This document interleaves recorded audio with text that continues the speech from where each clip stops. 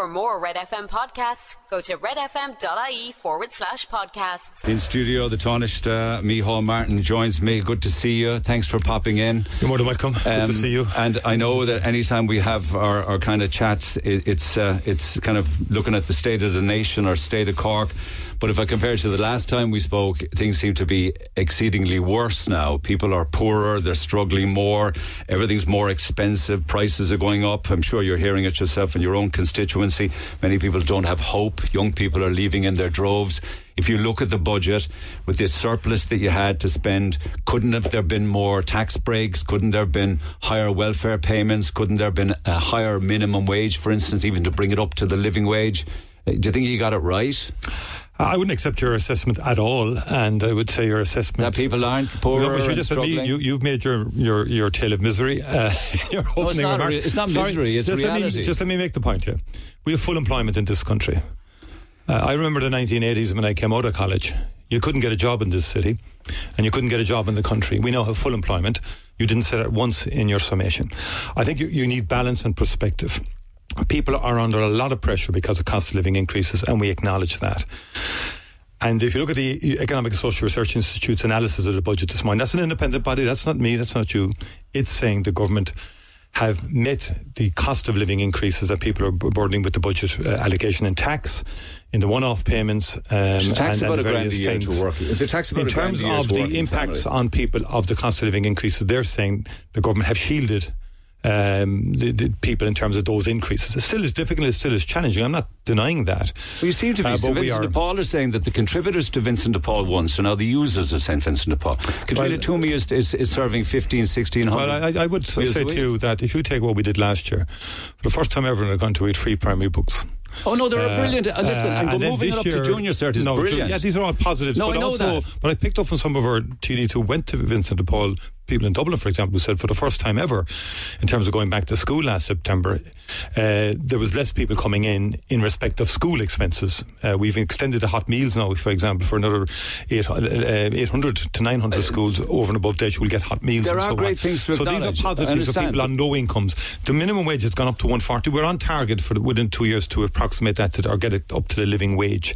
So we are making progress on that. This was the largest increase in the minimum wage for a long time, up about 140, all designed to get to the living age. Yeah, but so Paddy O'Brien says that people are still going to bed earlier. They're afraid to turn on the heating because they're making the choice between food and fuel. Couldn't you have done some parked excise, paused it? But we have. No, like as in X'd it all together for a while. But we've postponed the increases that were due to come in October. When we say increases, we're subsidising the cost of fuel at the moment. We're subsidising the cost of petrol and diesel. But over Euro 7 if it goes on excise. And we were due to reduce that subsidy in October.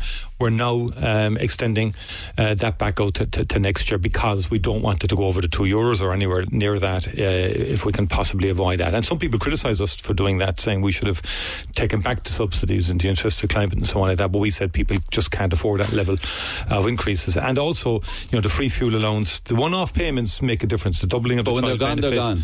Well, we did it last year. They worked. We've put in core payments of €12 in the weekly core payments of social protection. We've increased the domiciliary care allowance again on top of a very significant increase last year. And we're spending about 6.1% excess, about 5 billion on expenditure.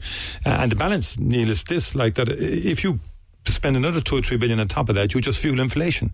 And we're chasing ourselves. And we're not really helping people.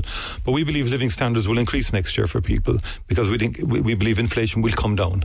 And that the one-off payments will help people to cope with what has been a very pressurised 2 years because of all of the external factors with war in Ukraine and COVID ending. Inflation globally is a problem. And I think we're one of the few countries in Europe that have been in a position to make this allocation because we have a surplus to be able to do it. The only other country I think that has a surplus is Cyprus. We have a surplus about 11 billion, and I'm just making the point that maybe it could have been spent a little bit more to those that are hurting most. I mean, I did mention that an awful lot are leaving and they're young. Families continue to struggle with the cost of living. And there's more people coming into this country than leaving. Yeah, but look at how they're coming in. One of the big ticket items that I get constantly is the open border policy we have. I was just doing some stats. More Irish people people are coming back as well. I mean, if you look at the recent statistics... So you know in Cork South Centre, on Douglas and Beaumont and Ballinlough, you know all of the kids that are going to Australia. Many of them are highly trained. They're very skilled. They're the brains of the country leaving. There's no prospect of a house. There's a much different story in terms of, young people go, they're going from Ireland now, yes, very well educated compared to 50 years ago, whatever, when people left on their uppers, right? And people want to explore new opportunities and so forth. That has always been a feature, remains a feature, but there's a lot of people coming in as well, Irish, and because Ireland is a place that people want to come to work. Now, there's a broader issue about migration. But here's the deal with a separate issue. Yeah, can I just give you some of the stats on it? Because I was doing it last night. The frustration amongst people, and I've asked people to text, and over again, is the open border policy. I was looking at the numbers. The budget set aside $2.5 billion for Ukrainians fleeing war for 2024. That's on top of the €2 billion this year and €1 billion the year before. That's €5.5 billion. It's an incredible amount of money. So you have over 94,000 Ukrainian refugees with all of the trappings that are entitled to them, even though they're not part of the European Union. But the international protection order applications are up 186% since 2019. 61% of those coming into the country have no documentation. And they're an immediate cost to the state. They're coming from countries that would be regarded as quite safe. And people are very, very worried or angry or annoyed that kind of money is being spent when it could have been spent helping Irish people if you had the will to do it before the war in the Ukraine. Well, what would you do? What would I do? No, so I would close the borders. That's shocking. Why? Have you any humanity? I mean, no, it's not about that. It's about people saying at this stage that we cannot do any more. Neil, I was at an event last night in Dublin celebrating Ireland and Canada's relationship. And after the famine in 1847, 1849, about 40,000 people arrived in Toronto. And they had a population of 20,000. They took a starving Irish in on that occasion. Now, the way to deal with migration, and what you've it's not an open border policy. You can do all you like. We've seen in Britain. But international protection orders is an open border if they come in with documentation. That's all kind of simplistic stuff. We had that in Britain with conservative parties saying we'll do this and we'll do that. They couldn't stop any migration. You know why? People will do anything to leave some of these countries because of war, because of conflict. Now, let's take Ukraine. People were bombed. Their houses were bombed. Energy was bombed.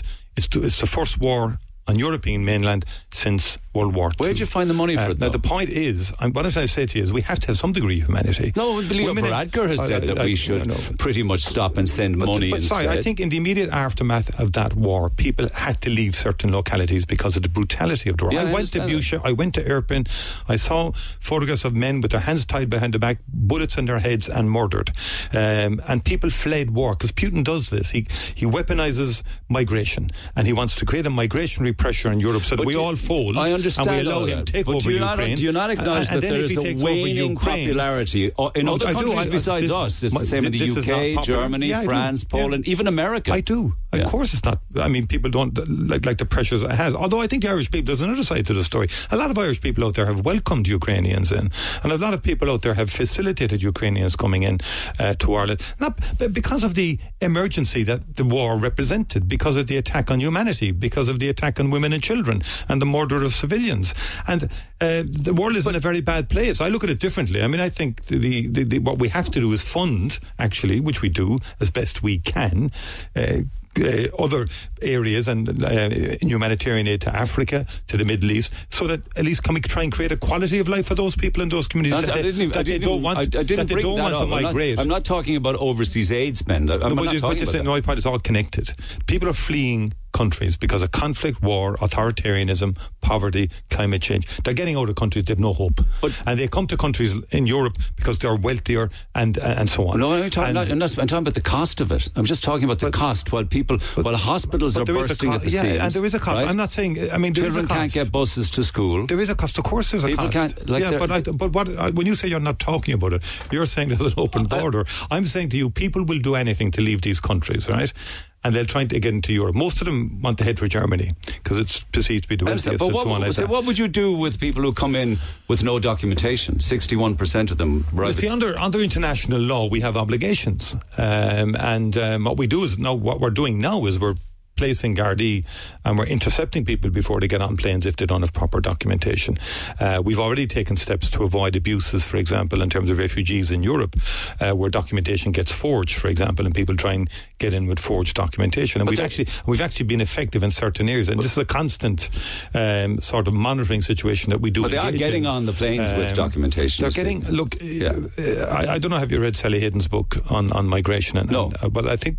No, but I have spoken to staff on airplanes who say that they're getting on with that. But I think it's worth reading in terms of looking at through the prism of young people who are leaving these countries to try and get a better life. And what we have to try and do is change, in my view, change the governance in those countries in terms of how they're governed to give a quality of life to the people in those areas and keep working so that to prevent migration in the first instance.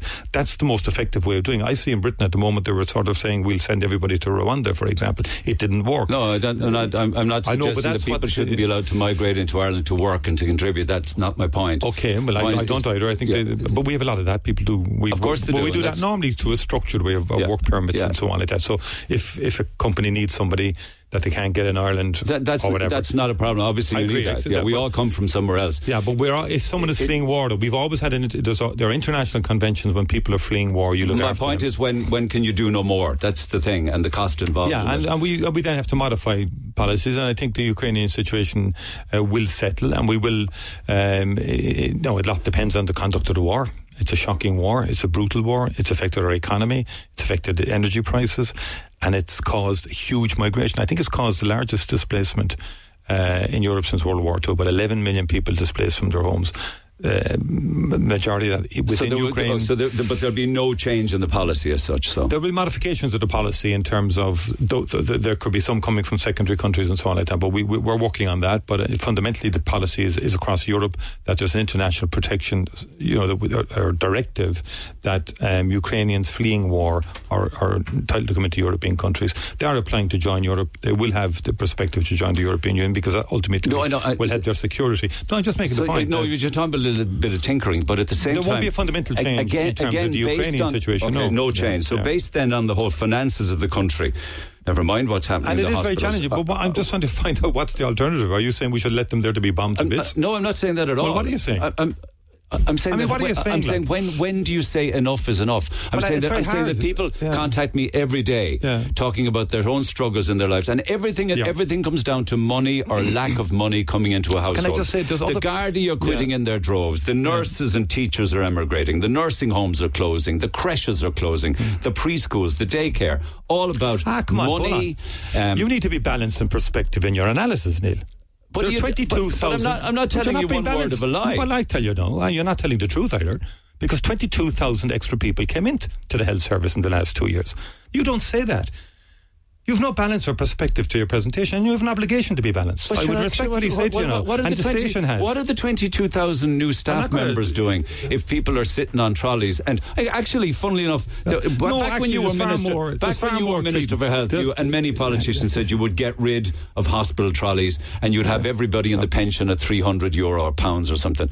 What are you talking about? The point is, they're the election promises. I'm not going to. We're having a robust debate here, but I'm not going to sit and take narratives that are not balanced or not. So are the Navy? Are the Navy not in trouble? Are the Guardian not in trouble? Is the Health Service not in trouble? We have huge recruitment issues. Why?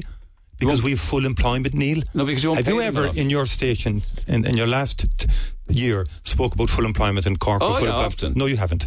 You speak about misery, which you just did now. You have no balance. You have no balance to your presentation. No, I did. I acknowledge that there were very good things happened in the budget. Absolutely. You came in your first outbreak or outburst was a tale of misery. I'm suggesting to you, it's a synopsis of where we're at and a perspective to things, and that's all I'm simply saying. There's pros and there's cons. No, it would really be. I'm trying to reflect what people talk to me about and talk about. And by the way, I go on about. I talk to people, and people give me different perspectives. People are under pressure. Of that, I've no doubt. Yeah. We're increasing more people. Our population has gone up to 5.2 million, up 1.4 million, up 1.4 million in 20 years. I know that. Now, population doesn't grow if a country is a tale of misery. I'm trying to outline, and a lot of people come in here because they want to work. I meet lots of people here who think this is a good country to live in. The United Nations Quality Life Index has us up as number 2. We have the highest life expectancy in Europe. Tell that to somebody. But you tell it to somebody who's paid on a Friday and the money's gone by Sunday. I'm only just asking you to acknowledge there are problems. I have acknowledged there's problems and pressures, but I think there's a balance. But and I don't know where you're seeing it. I don't know where you're seeing it, because the latest Red C poll puts Fianna Fáil at 18%, Fine Gael at 21%, Sinn Féin at 33%. Yeah. I mean, what's going on? That is appalling levels of popularity for Fianna Fáil and Fine Gael. Well, I mean, the Red C poll, the real poll is in the general election, and as we've shown time and time again, we came out ahead in the last general election, again, which doesn't get acknowledged. But this isn't about polling. This is about trying to get a proper assessment. Is it not a reflection of the people's thoughts about the sitting coalition, though? Well, we'll see now. I mean, if you look at the polling that you've just quoted, the sitting coalition, if you add up all the numbers, would be higher. You would? Than Sinn Féin. You would, unless Sinn Féin got all of the independents to vote for them, then you're gone. We don't know. Like, the whole thing is fragmented. I mean, in other words, I would argue that all these polls are showing actually it's all there in the mix. In terms of the next general election. I wonder actually, I was only thinking yesterday, you got elected on the 6th count in 2020. Would you be concerned about that going into the next general election? You're full of the Sinn Féin propaganda. That's all the Sinn Féin trolls. Isn't that because I read it on Twitter? How is that part of a Sinn Féin? That's all the Sinn Féin propaganda. I read it all the time. I remember the 6th count. Nonsense. Well, what do you mean? Look, how many candidates had we and so on like that? No, that's not the point. You know I got elected very comfortably. Very comfortably. But on the 6th count... And not only that, hold on a second, Fianna Fáil got 2 seats in South Central out of 4. No, okay. I'm not engaging in any propaganda. I'm saying, you did. It was the 6th count. That's what I'm saying. That's the Shinner line, and that's the far left. Not. Why do you throw that at me? Because I have no allegiance to anybody. I'm not saying you have allegiance. I see it on Twitter all of the time. I don't even look at Twitter. I'm just telling you. Will you run again? Or I'm running again. No, because I hear that you've got a top job in Europe planned. What are you laughing at? I was big European Commission job. Lots of people speculate about people who might want to give me. There's a commissioner's thing coming up. No, I'm running in the next election. People speculate. You speculate. Journalists speculate. It's a job. But no, I'm running in the next general election. We're going to lead the party into it, and we're going to be competitive. We're going to give it everything we can. But would that involve maybe doing a deal with Sinn Féin and at least giving them a shot at power? That they think they were saying to me that their footprint is in this budget. So you are listening to the opposition. Donegal Lira said it to me. That their footprint is on the budget. No, it's not. I read their budget was appalling. That's what the man said. I'm just saying. But he said that. But would you ever do? I think you were quoted before saying you would consider any options. Look, I think they're it's very interesting in their budget. They don't mention enterprise. They don't mention employment. They don't mention the economic growth or the economic situation in the country. And I believe there's a problem with them in being anti-enterprise. I think they're anti-Europe. I think in the recent situation, maybe they're anti-Europe because they're pro-Irish. Is that such a bad thing? Wow. What? That's an incredible statement. No, I mean... That's what we want to avoid. I don't agree with that policy. Why do you throw out these kind of warning signs to back off if I'm saying... Because I think the European Union was part of the transformation of Ireland. Yeah. I genuinely do. Oh, yeah, but I mean... It's the best things we did. No, I'm not saying that, but you don't have to be... What are you saying then if you say... You don't have to be pro-Europe. Oh, I think you do. I think you need to be proactively pro-European Union if you understand how this country is developed, modernised, improved economically. I think if we get into a British... European Union. Okay, fair enough. I know that, but I mean, but the fact that they voted against every European Union treaty should give people pause for thought. So is that a no to the potential of doing anything? I'm very negatively disposed to it. It has to be about policies. If you take the recent situation in terms of the Middle East, I mean, the tweets by Chris Andrews and other Sinn Féin TDs. That's appalling. That's just appalling in the Middle East. In terms of their attitude to Hamas. I mean, they platformed Hamas in 2020. Their foreign policy, for example, if they were in government, would really isolate Ireland very, very quickly. Their stance in Nicaragua and so on like that. But what people want to know is their common ground to make Ireland a better place where people have food on the table, but we all want to make Ireland a better place. And they can buy a house. We all want to do that. I think our policy on housing is much better. Sinn Féin wants to get rid of Help to Buy.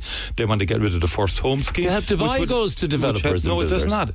41,000 young people have benefited from Help to Buy. But they paid more for the house. There's 400 people a day now getting mortgages, first-time buyers and so on. The whole area in first home buying is improving. We need to do more. We have to build more houses. Put it onto but I think Sinn Féin would not build as many houses as we're building right now, and we will exceed our target this year and last year, but we need to get higher because that is the biggest issue facing the country is housing. Of that, there is no doubt. But actually, I think their policies would be genuinely, I think their idea of abolishing Help to Buy, abolishing the first home scheme, they want to abolish the grants for that people we know would give if they bring a derelict house back in or a vacant house. It's 50 and 70,000. Yeah. They would abolish that. Yeah. And there's about 4,000 people applying for those they grants build now. More houses, though, they wouldn't. You see, that's my point, because they'll depress the market. You don't believe their budget submission? Well, they don't have. You see, they don't. If you look at it, they don't actually have a housing policy document. They have about 4 or 5 pages. You probably have to keep on dismissing because you're afraid of the power. No, I'm not dismissing. I'm just saying.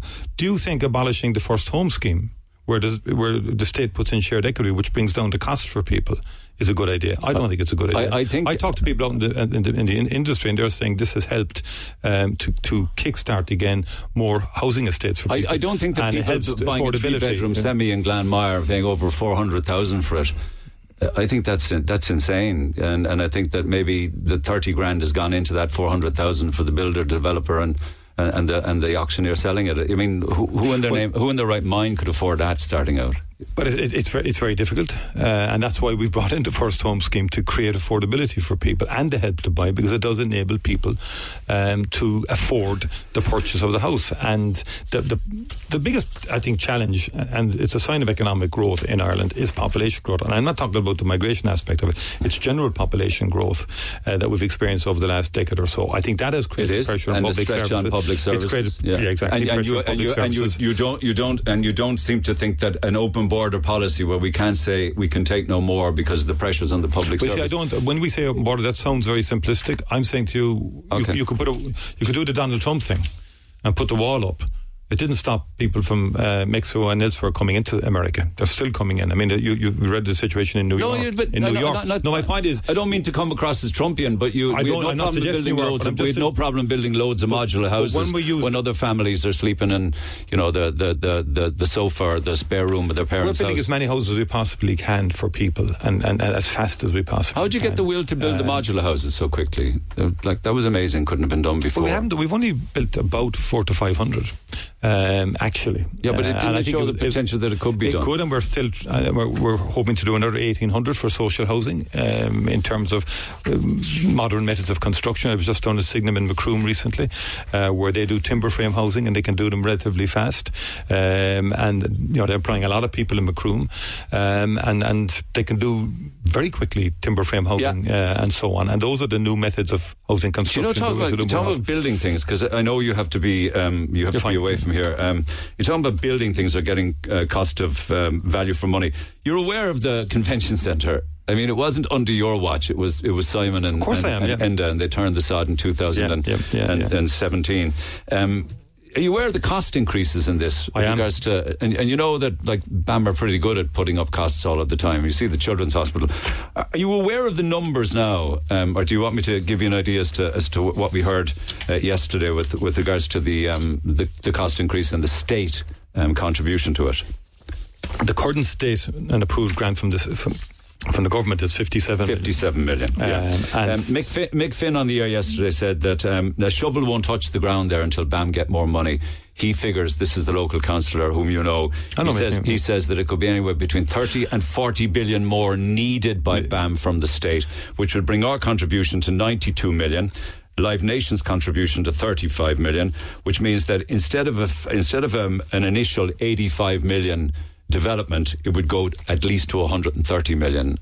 Are you happy to give them more money? Well, we haven't made any government decision on it, and what has happened is the detailed design has come in, which Live Nation and BAM did, and the City Council have now come to government, but before that we've asked City Council to do a due diligence on the design, the detailed design, and government is going to have to consider this issue because the costs have You're over escalated. a barrel, Micheál, aren't you? You can't back out of it. You'll have to give them the money. No, we don't have to do anything. But what's the alternative? The balance is, it doesn't come to the balance is overall for the region, because we want to grow Cork as the regional city, and part of that is having a convention centre.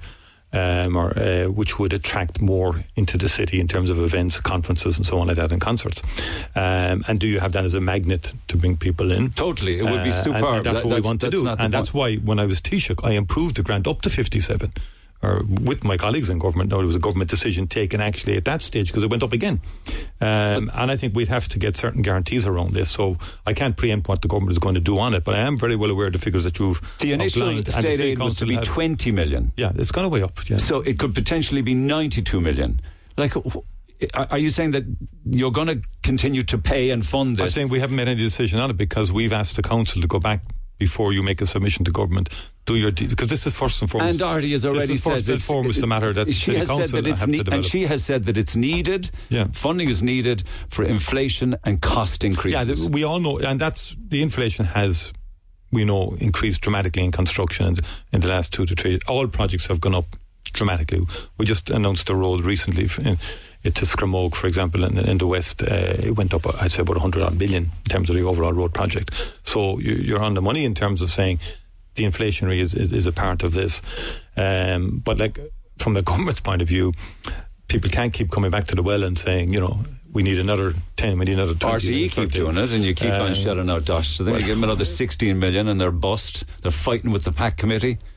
Won't give over the documents, but you still give them money. Well, I do believe in public service broadcasting, including all stations, by the way, not just RTE. I believe in the Commission on Media's approach there. My view is that all media who develop, who have public service content, as you do and others do, should be able to tap into a fund centrally provided and compete for it. So their advertising and their television license is not RT, enough. Yeah. Okay. Anyway, it's not just RT, but I just think we should. There's a broader story in terms of print media as well, that we have to support media more generally.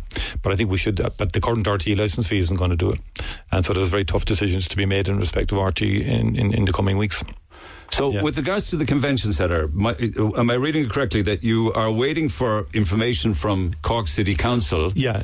Even though they've already said that, you want the figure from them that BAM are looking for. Is it the actual amount they want? No, we know the money. They've come in now with, to be fair, there's been progress made because for the first time ever we've a detailed design now. But have BAM told you how much more they need? They've told the City Council. They're dealing with the City Council is the agent here. They're responsible for this event centre. They've come to government looking for the funding, and through the Department of Housing they get the funding for the event centre.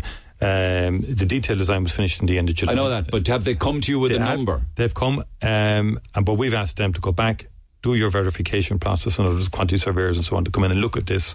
Is this really the final figure? No, but is there a number? People will be interested. I don't have a specific number here with me. Would you say that Mick Finn is rather going between 30 and 40 million more? Well, I mean, that's all to be. I mean, there's but if BAM look for 30 to 40 million, would you? They have responsibilities too, and you won't own anything. We won't have any skin in the game. We'll get fat now and stuff. The issue here is Live Nation bringing the events, and that's the challenge. We could build a massive centre, no events would come to it. I know that. You know that yourself. But will you give them more money? We're not giving any commitments here today on the station. We're saying we'll examine it. We're going to give it very serious consideration, but we believe responsibilities are there too with the developers as well as and government, and this is something to be engaged with. We don't, obviously that's something that, because Aunt Artie has said this morning in the Echo that she hopes to be sitting in the front row of the convention centre in 3 years' time. I mean, I should be putting this question to Simon Coveney, but this thing was a complete sham back in the day. Well, it shouldn't. It was never thought through. That sod should never have been dug at the time when they dug it, in my view, because obviously the issue then was nothing materialised for quite a while afterwards, and probably wasn't going to. So I'm not going to be saying where I'll be sitting in 3 years' time until I see it complete. Well, that could either be the Dáil or it could be the head of the European Commission. Or retired. No, I won't be retired. Or not re-elected. I will not be retired. We're getting younger, Neil, including yourself. Okay, on those I have to go on those compliments, we will leave it at that. I'll let you get on, Micheál. Thank you very much. Appreciate it. Appreciate that. Thanks, Micheál Martin. Before you go, in light of recent developments and the arrest of a man in connection with the Tina Satchwell murder, people are wondering about your thoughts with regards to the family. I'm sure they're with their family. Our thoughts and prayers are with their family. Yeah, it's very, very sad and difficult for them right now. Yeah. Thanks a lot. Thanks, Micheál. Text 0868 104 104 106. Pick up the phone on 0818 104 106. Your thoughts on my conversation with the Taoiseach are welcome. Call the Neil Prendeville Show now. 0818 104 106. Red FM. And we'll come back to texts and other related matters following my conversation with the Taoiseach. But do text 0868 104 106. Of course, the big news in the last few days has been all sorts of developments with regards to missing person Tina Satchwell. Papers carry the fact that a body has been found behind a wall under the stairs in Tina's home. That's a front page of Making the Independent today. Barry Roach has his articles on the front and inside pages of the Irish Times. I'll talk to him in a moment. The Sun this morning says wrapped in plastic and hidden under the stairwell. Bizarrely, the Sun today names the man being questioned by Gardaí. For legal reasons, we're not in a position to do that, but they do say buried under the stairs and name the man. Gardaí renew the appeal again, continuing to look for information from the public, even though the remains have been removed to the COH and are awaiting now DNA confirmation. Body hidden under the floorboards in Tina's house. Man arrested after hallway and kitchen dug up in search. Skeletal remains under the hallway floor, they're saying. As I say, Barry Roach carries it in the front and inside pages of the Times this morning. Gardaí reviewing the Satchwell file became suspicious over inaccurate information. There's that and lots more to discuss with him, and he joins me by phone. Barry, good morning. Good morning, Neil. How are you doing? So, out of the blue yesterday, we had news of Kango hammers and concrete in an area under the stairs that the Gardaí, or at least forensics and those involved, kangoed up, and then they dug a metre down into the soil and found skeletal remains. Talk to us about that. Yeah, a real day of drama yesterday, Neil. We were talking yesterday morning and it looked as though we were just focusing on the search. The man had been released on Wednesday evening at 5 o'clock without charge, and that seemed to be that side of the equation put to bed, as it were, for a while. And then suddenly we got a call, or we learned that Dr. Bolster, the assistant state pathologist, was being asked to come to Youghal, and it emerged in the course of the morning that remains had been found at 9 o'clock on Wednesday night, 4 hours, as it were, after the man had been released from Garda custody. So Gardaí yesterday asked for Dr. Bolster to come down, and then they also went to get an arrest warrant and went looking to arrest the man. He was arrested at a bus shelter opposite the Walter Raleigh Hotel in Youghal at around midday yesterday. And just to bring people up to speed on that, he again was brought to Cove Garda Station, where he'd been brought on Tuesday. He's in under Section 4 of the Justice Act, which allows Gardaí hold suspects for 24 hours.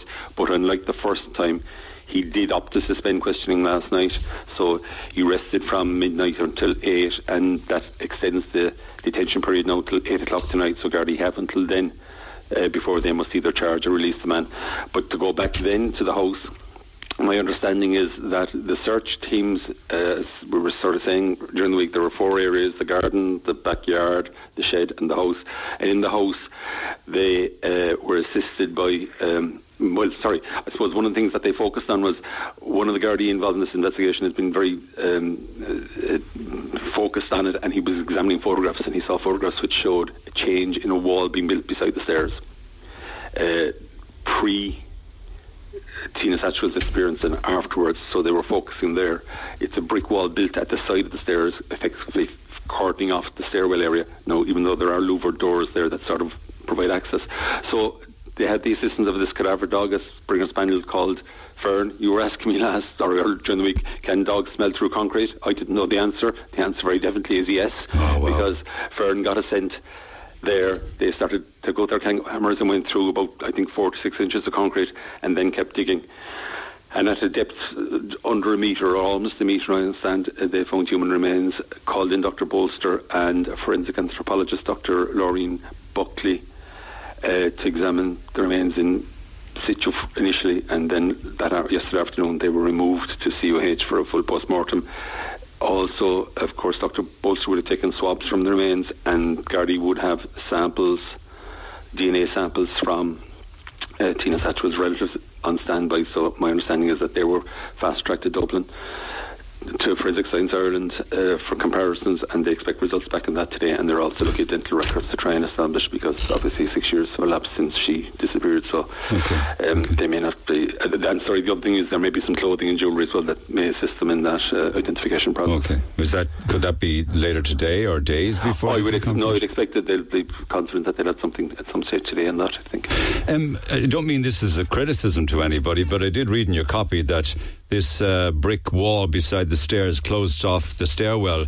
Guards believe it was built shortly after Miss Satchwell's disappearance, but it was noticed by Gardaí when they visited the house in 2017. Were they not in a position to query it further back then, or what was the deal, do you know? Yeah, it was noted by them, but beyond that I presume at that stage we're looking at June 2017. We're talking about 3 months afterwards, treated as missing person. Yeah. So I presume that initial search would have been focusing on was there any signs of disturbance or blood or whatever. But some alert member of the force many years later said, hang on a second, that needs looking at. There's been a chap, I don't know the man now, but he apparently has been on this for the last 3 months in particular, well longer I think, but the last 3 months in Carricktool Garda Station, going through a huge amount of stuff, and he picked up that. There's a lot of talk about new information before. My understanding is that isn't the case. I was going to ask you about that, because here's one of the stories that is certainly being talked about even down in Youghal. It has to do with a drain or a culvert, and I hate saying this, but a body part and somebody being called in to unblock a blocked drain, or is there any truth in that? I've heard that, but I've put that to several Gardaí familiar with it, and they say no, that isn't their. Well, they're saying no, and they're hearing it as well, and they're wondering where it's emanated from. But it's in a lot of papers, and I met somebody in Youghal last night who said they'd heard it as well, and they were asking me about it, and I said, from what I understand, that's not the case. It's simply really detailed review of the file, and people looking at photographs and checking information they have, and seeing discrepancies, and seeing discrepancies between what somebody says in a witness statement and what the reality was when Gardaí checked it out themselves. And there were a lot of those discrepancies, and that formed the basis of this review. And Detective Inspector Anne-Marie Toomey, who was very much driving this, I think, and Detective Superintendent Sean Healy, they made the case for this arrest and sealing off the house. And at least in terms of, it looks like, I mean, obviously we can't judge anything yet, we're waiting DNA results back, but it looks like that hunch or that belief was well warranted in terms of recovering who we presume is poor Tina Satchwell. Yeah. So, no, it's just, you wonder, why would you arrest and question somebody and let them go?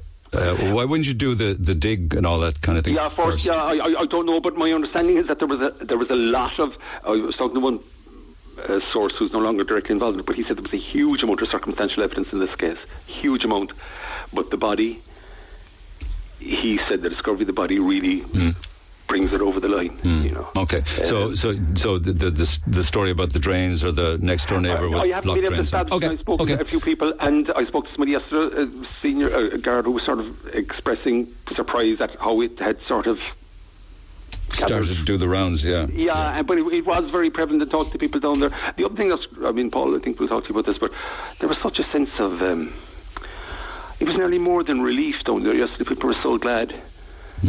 So, I mean, it's a terribly sad story. It's a tragic, obviously, for such a family, but, you know, hopefully it will transpire that it's her and that there will be some sort of closure. But there was a real sense of relief down there. I met a woman from Castle Roach, and she was sort of saying she knew her, and there was just a real sense of, it was such a day of drama yesterday. I can't recall anything like it in whatever number of years this stage was doing. Without a doubt, it was a day of drama. Yeah, there was twists and turns yesterday. The guy's released Wednesday. So the body found. Then they're looking to rearrest him, and they find him, and then he's in. And you know. And what about the second site that they were searching? Some closed creamery. It's up by Burgess there. Listeners, maybe from between Kayla and Youghal, there's a filling station on the left hand side there. Is you're maybe midway, maybe closer to Killa's side slightly, but I understand it's about 3 kilometres back down there in a remote area. There's a lock-up shed, and the man who was arrested was renting that. Gardaí went out there, I think, and they searched it. They've seen some what was described as electronic equipment, whether that's phones or whether it's computers, I'm not sure, but they weren't. The sense I was getting at the end of that was it was completed. Superintendent Adrian Gamble mentioned that search had been completed. I don't think they were holding out any great hope for anything of huge evidential value coming from that, but it's part of the, obviously, the one thing that strikes me about this is an extraordinary thorough investigation. It's being run like clockwork in terms of arrests, move in, and as you know from what we said earlier, I mean, they go in with chainsaws, kangaroo hammers, mini diggers, sniffer dog or cadaver dog. Like, there is no, well, I don't know what the expense is going to be. I was going to say no expense spared, but I mean, it's been run very, very methodically and very professionally. So it doesn't surprise me that once they heard that this man had been renting this shed, that suddenly came into the equation. Absolutely, you go and search it. But leaving no stone unturned. Have they left all of the sites now? The Gardaí, forensics. Oh no, they're still in the house in Youghal, and I suspect that they'll still.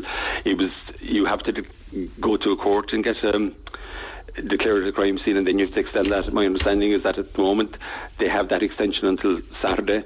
They may go again, and because obviously there may be other material in the house. They recover human remains, but there may be other material in there that can assist them in terms of establishing what exactly happened to the person, if it is Tina Satchwell, how she met her end, as it were. So I suspect that will go at least till Saturday, and probably next week as well. They've sort of budgeted for a week-long search there, so they may very well go there until... I just get the sense with this is being done so professionally and so thoroughly that it's going to be exhaustive. It really is. They're going to leave no stone unturned, literally, in this, And how would the DNA work? I did read in one of the papers, I think it was probably the Mail this morning, they said that they already have Tina Satchwell's DNA on file, is that right? They would have DNA from her relatives on file, on standby to test against. So I presume some of her sisters would have provided swabs, and they would have that, so that, they'd have that profile there. So then they take the swab from the remains that have been found, and I presume a scientist in Forensic Science Ireland then goes and puts them both under the microscope and compares and see if there's a match or what the likelihood of match is, and then as well as I said, the other thing would be dental records. They would, I imagine, have already spoken to her dentist and got her dental records, so they have those, and Dr. Bolster, presume post-mortem, would be able to compare those records with what she sees at post-mortem. So there are two, and then, as I say, the other thing is possibly clothes and jewellery. I'm not sure if I haven't been clear, but I haven't been able to establish whether there was any jewellery, and secondly what state the clothing was in after 6 years of interment, as it were. It's a grim story, but you just feel that at least, hopefully, there'll be some sort of closure for the family. Whatever with the criminal process, that'll take its own course or take its own course, I suppose, in due time. We'll know more today on that, but just in terms. But you say that it will be today. You're saying Gardaí waiting the DNA should get a result today on it. They should get a result today on the identification. They have the individual in question until 8 o'clock. Now, if they get a direction back after 5, they can charge him in the station and hold him and bring him to a special sitting somewhere tomorrow. If they get the direction back before 5, then there's a possibility they could bring it to a scheduled sitting. There's no scheduled sitting in Cork District 20, which is where Youghal is. Youghal is unusual in Cork terms, and that it's actually a group with Dungarvan, Clonmel, Cashel, and I think Carrick-on-Shore. Middleton is a different Cork district, but when you don't have a scheduled sitting in Cork District 20, which is the Youghal district, then they can bring it to a scheduled sitting, the adjacent one, and the adjacent sitting in Cork District 19 today is in Fermoy. Although the man arrested is in Cove, I think. He's in Cove, yeah, but if they get a direction to charge before 5 o'clock and Fermoy is still sitting, I don't know how busy a list they have, or how long a list they have today, then there's a possibility it could be brought to Fermoy. But alternatively, if they don't get a direction after 5, they can charge in the station, then hold overnight and go to a special sitting, which I presume would make sense to try and get a judge to Youghal tomorrow. Well, it's all we're jumping the gun a bit. No, absolutely. I was just going to say to wrap up, it's about DNA identification at this stage, and let's see what today, Friday, brings. Barry, thank you so much for all of your contributions over the last few days. It's an incredible story. It's a very sad story, but it's sad but extraordinary, and the twists and turns. And as I say, I don't think I can recall anything quite as dramatic as yesterday morning in terms of certainly from a media point of of you where I'm talking to you here at home, suddenly I get a phone call and I'm racing down to Youghal to see if I It was fast moving the last few days. We can certainly say that. Was, yeah. Okay, all right, Barry, thank you so much. Care. Appreciate it. And of course, if there are any updates before we go off air and it's possible to talk with Barry Roach again, we will certainly do that. Text 0868 104 106. Pick up the phone on 0818 104 106. Back after the break. Text the Neil Prendeville Show now. 086 8104 106. Red FM. In other news, of course, it's Friday, the 13th. More on that a little later this morning, but it's also Free Food Friday, courtesy of ourselves and Roosters, Piri Piri, Douglas and Blackpool Retail Park, and it will feed between 15 and 20 of you. So make sure you're texting who you are and where you are to 086 8104 106. We'll start the shout-outs in about a half an hour's time. I'll tell you more about the food. Chicken wings and chicken skewers and beef skewers. Then the main events include chicken wraps and chicken pittas and the most delicious beef burgers, particularly the spicy one, basted in the famous Piri sauce. And for sides, then the Piri salted fries, the rice and the waffle fries. And people love the big cheesecakes because you can put your own toppings on them. You can design your own toppings on your own cheesecake. So all that feeding between 15 and 20 of you.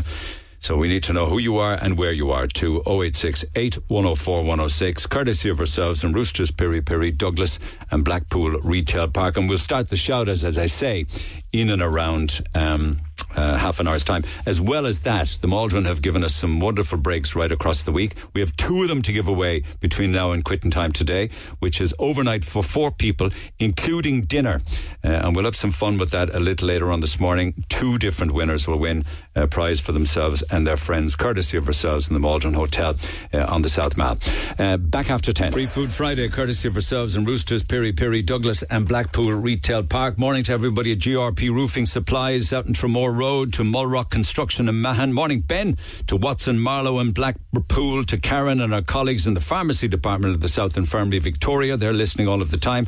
So is everybody at Custom Engineering and Ovens, Bat McDonald Paints on the Centre Park Road, Donovan Auto Services in Upper Glanmire. Big shout out to the staff in Morrison's Island campus, formerly known as the College of Commerce. Morning to you all. Hi, Rebecca. To everybody in the loading section of Aer Lingus, would love some munchies today. To Dennehy's Health and Fitness on Penrose Dock. To Sage in the Dosco Business Park in Douglas, working very hard. The food there is fabulous. Food in Sage. Big tasty food for them if they got lucky today instead of serving it up. Neville Jewelers. Morning, Toby and Aisling and Katie, all hard working. And finally for now, Riverstick Motors, the hard working staff, testing your commercial vehicles and starving with the hunger. So we'll do some more shout outs in half an hour time. All you got to do is text or email text who you are and where you are to 0868 104 106. Other stories making the papers this morning include I think it's fairly joined up thinking to raise the Garda age to 50. So it's up from 35 to 50. It's been announced by the Justice Minister that anybody up to the age of 50 will be able to enlist and train and be recruited into An Garda Síochána. You know the reasons why. We haven't got enough of them. The Echo this morning picks up on a story, and one of the questions I put to the Taoiseach Micheál Martin, the continuing costs of the event centre, all tied into inflation and cost of material. And I was mentioning that the CEO says that she hopes to be sitting in the front row of Cork's event centre within the next 3 years. The more this goes on, I actually think I won't even be on the air anymore. Won't be on the air anymore by the time this conference and convention centre actually opens. Now, the question that I put to the Taoiseach is the story in the Examiner. RTE will run out of cash by the spring. What do you want us to do about that? If it was a private sector business, they would just collapse and go into receivership. And they need more money. They say that they need 61 million to bail them out. Meanwhile, they won't hand over this very important note or document between Dee Forbes and Noel Kelly, Ryan Tubridy's agent, going back along with regards to the deals and the wheeling and dealings about his contract and the Renault payments and everything. And this could go to court, actually, if RTE don't give it to PAC. It's a very important document for the PAC committee, and they won't do it. Anybody that's suffering with long COVID, and God knows I've spoken to people on air about it, they're absolutely floored. You won't be happy with the news that there's going to be an end to the state funding for those affected by the illness of COVID-19, long COVID. I think that's cruel, myself. And also, of course, the big game at the weekend. This is the knockout stages of the World Cup, and Ireland take on the All Blacks, and they'll do the haka. A huge Irish support is heading out through Dublin Airport this weekend and Cork Airport also, amid calls for the team to do the river dance as a response to the All Blacks haka. That would look pretty good. I don't know if they have time to rehearse it, but anyway, it's just a thought, a bit of a light-hearted story from the point of view of the match tomorrow. I'd love actually to talk to any New Zealanders on Lee's side as to how you're feeling about your team's chances against Ireland, and where will you be watching the match tomorrow. There's a lovely story actually making this morning's Star, and it has to do with Rachel Allen and the extended Allen family. They're saying that the family was asked many times to do their own reality television show. That'd be an interesting one, wouldn't it? The Allens and their own celebrity television show. It's a big article with lots of photographs making the Star on that one today. And of course, I mentioned earlier on today, unfortunately, the latest developments with regards to missing Tina Satchwell. Papers also, you talk about the Grand National when it comes around every year. There's awful criticism about cruelty to animals. I see now that they are improving safety. They're going to cut the maximum numbers of runners, indeed horses, competing in the Grand National from 40 to 34. It's one of the major shake-ups. In the years gone by, of course, they reduced the height of fences and stuff like that. But in light-hearted news, I see that Friday the 13th makes the papers today. And for some, of course, they won't even go outside the front door. They'd be that superstitious about it. But I see in the Star, they remind us that today is the last of two Friday the 13th in 2023, because we had one back in January. Now, some years we have three of them, but many people sail through them. I'm always very suspicious and reticent about Friday the 13th. I don't know why. I don't want to live a life like that, but unfortunately I do have kind of a little bit worry about it.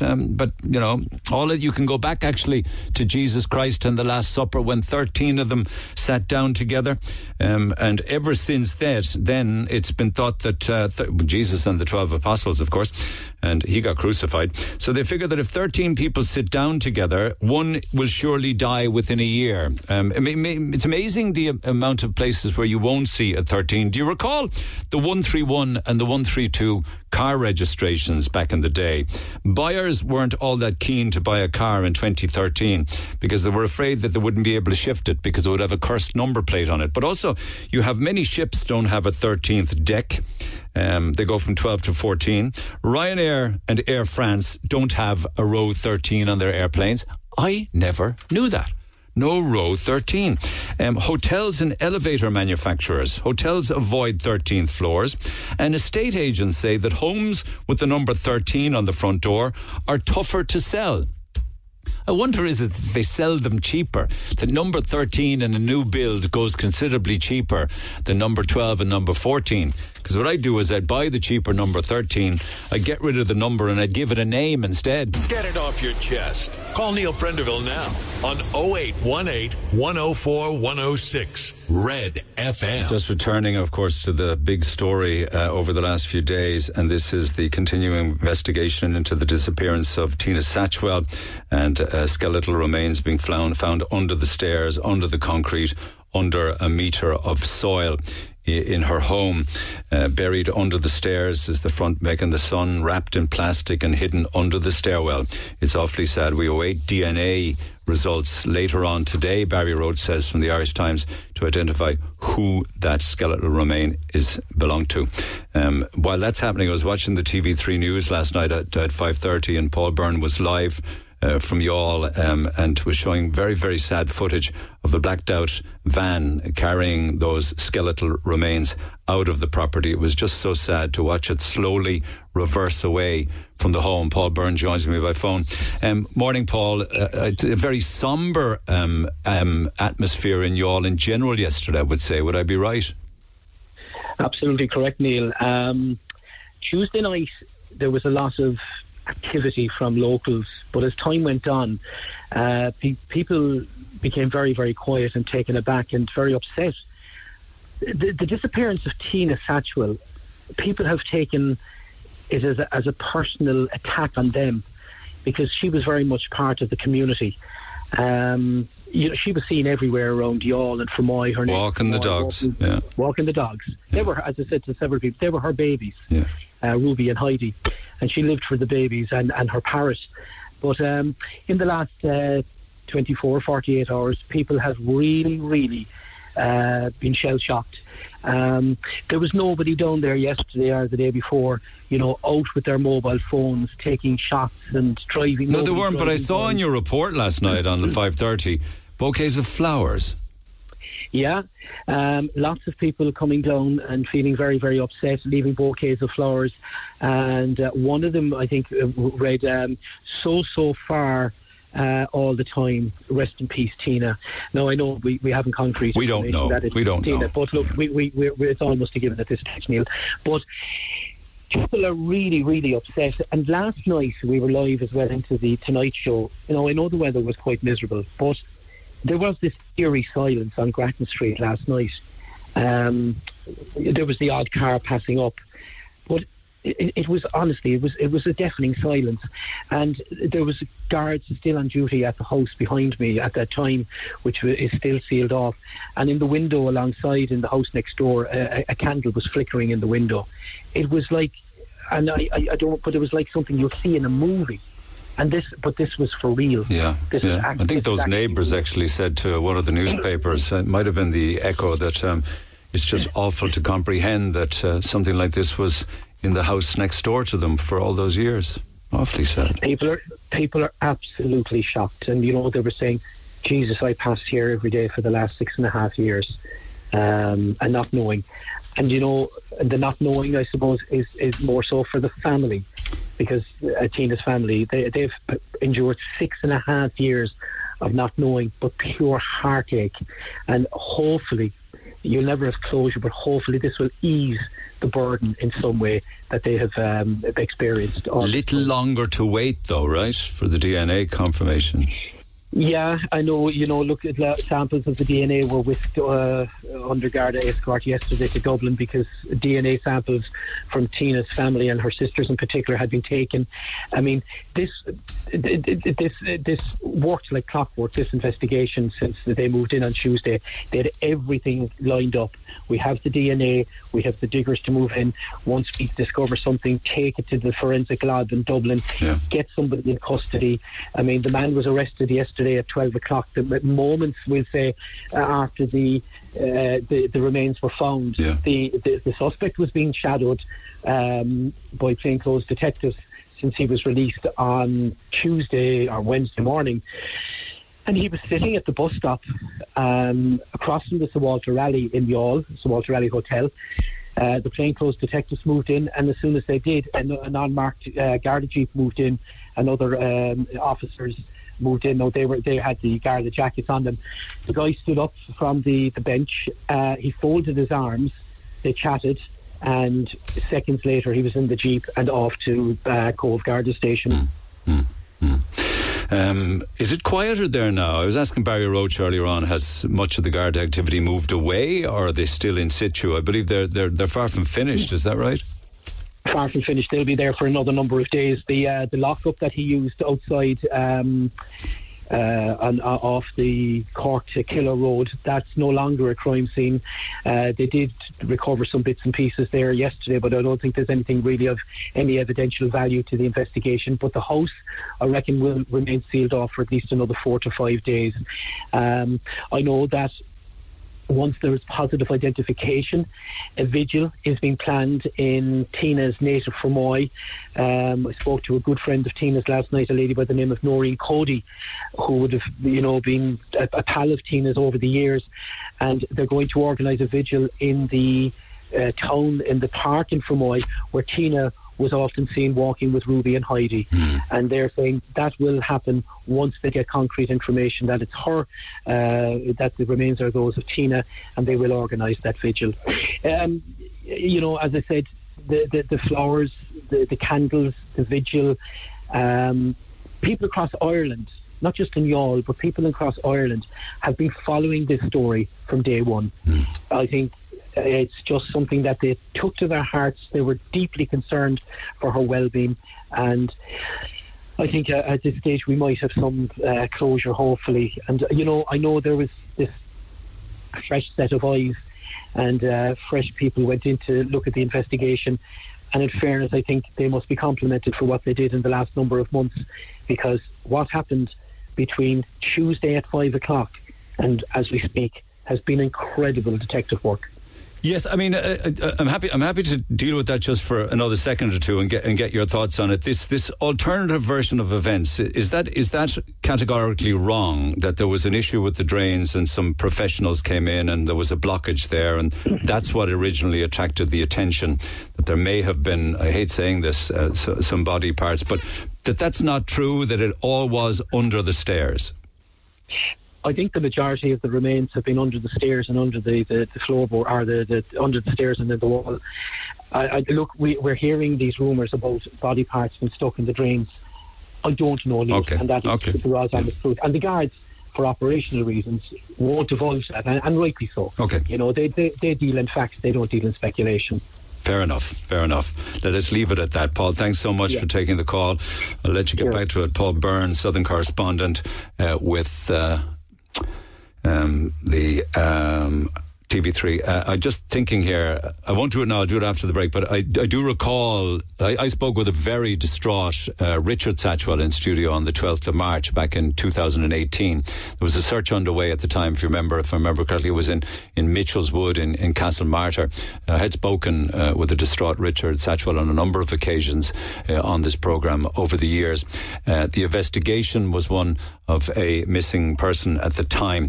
It was a fairly lengthy studio interview, but Seamus has edited down into a tighter package, but he was talking about his worry as to where she was and how she was, and his thoughts and his hopes with regards to her turning up and just literally coming back home or getting in touch. And I'll play part of that after the break. Talk to Neil Prendeville now. 0818 104 106. Cork's Red FM. In studio, a very exhausted looking Richard Satchwell as we come up to the anniversary, March 20th, 2017. A Monday morning etched in your memory every single waking hour since then. I know you spoke about the day in Carricktool at the boot sale, and I know that you came back via Castlemartyr, and I know that Tina was going around saying to people, I would never do anything to hurt Richard, I love him too much. I was very interested in that part of the conversation, and I'm not here to trip you up or catch you out. I have no idea what happened to Tina, although if you were to ask me, I don't think she's alive, Richard, because if she was alive, she wouldn't be putting people through this dig. She'd reach out to somebody, she wouldn't put her loved ones through this. As I've said on many of occasions, I don't want to go down that road, because if I go down that road, I know the way I feel already. So if I lose hope, then I've got nothing left. But that day, coming back, what did she talk about? Do you recall anything that might have been going on in her head? The drive back through Castlemartyr? The drive back was, to be honest with you, things was always this. I'd stay at the car and I'd be selling stuff, and we've said this on numerous occasions. People just tended to gravitate to us. Yeah. So I'd have a lot of people coming up to the car talking to me. She'd be going around the car boot buying, talking to a lot of people. And every time, it didn't matter what car boot it was that we went to, even if we was, like, say, up country, when I was driving a truck with her in beside me, and she'd go into a second-hand shop and she'd buy something, she'd be excited over the purchase. And that'd be what she'd be talking about. She'd be taking them out of the bags. She'd be holding them up. Did that put the two of you under a lot of financial pressure? Was Tina working? No. Okay, was it just your income? Well, she was a bargain hunter. Okay, so she would turn them around for profit and what have you? Well, no, she'd buy, she'd use, she'd wear, and then she'd sell them. Okay. So that day coming home, there was nothing untoward, there was, like, you didn't row, there was no fight? We did exactly the same as what we did every week.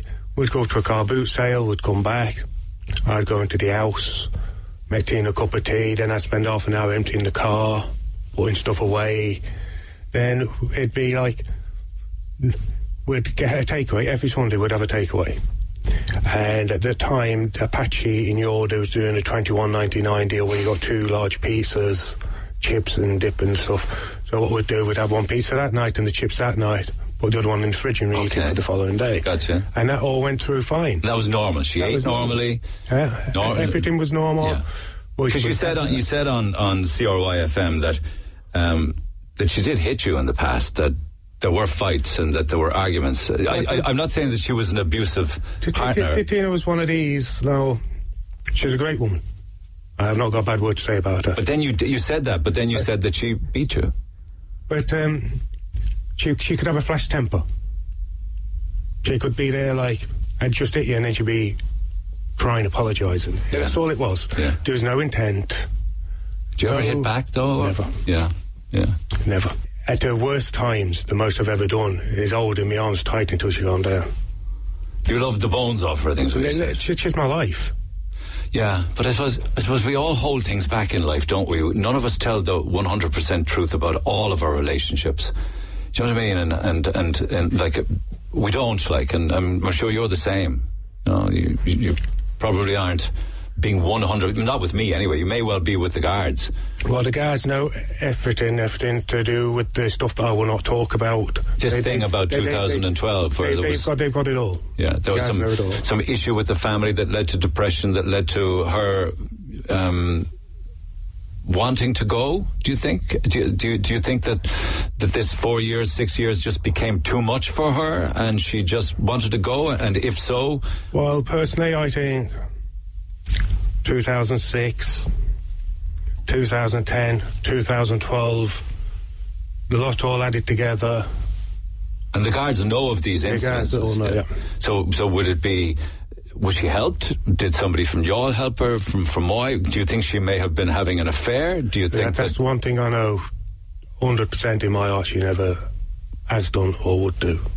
That's why I now believe the comments around the car boot the day before was about I would not do anything to hurt him. Well, why say that? That's a bizarre thing to say.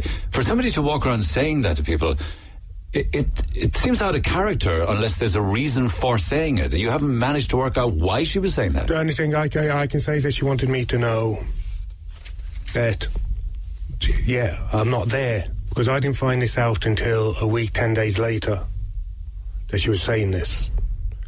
The only thing I draw from it, and it keeps me going somewhat, is that I'm not hurting you in the way that I've been off with somebody. I've been faithful to you. I know there was 4 days. You know when she went that morning. What did she take with her?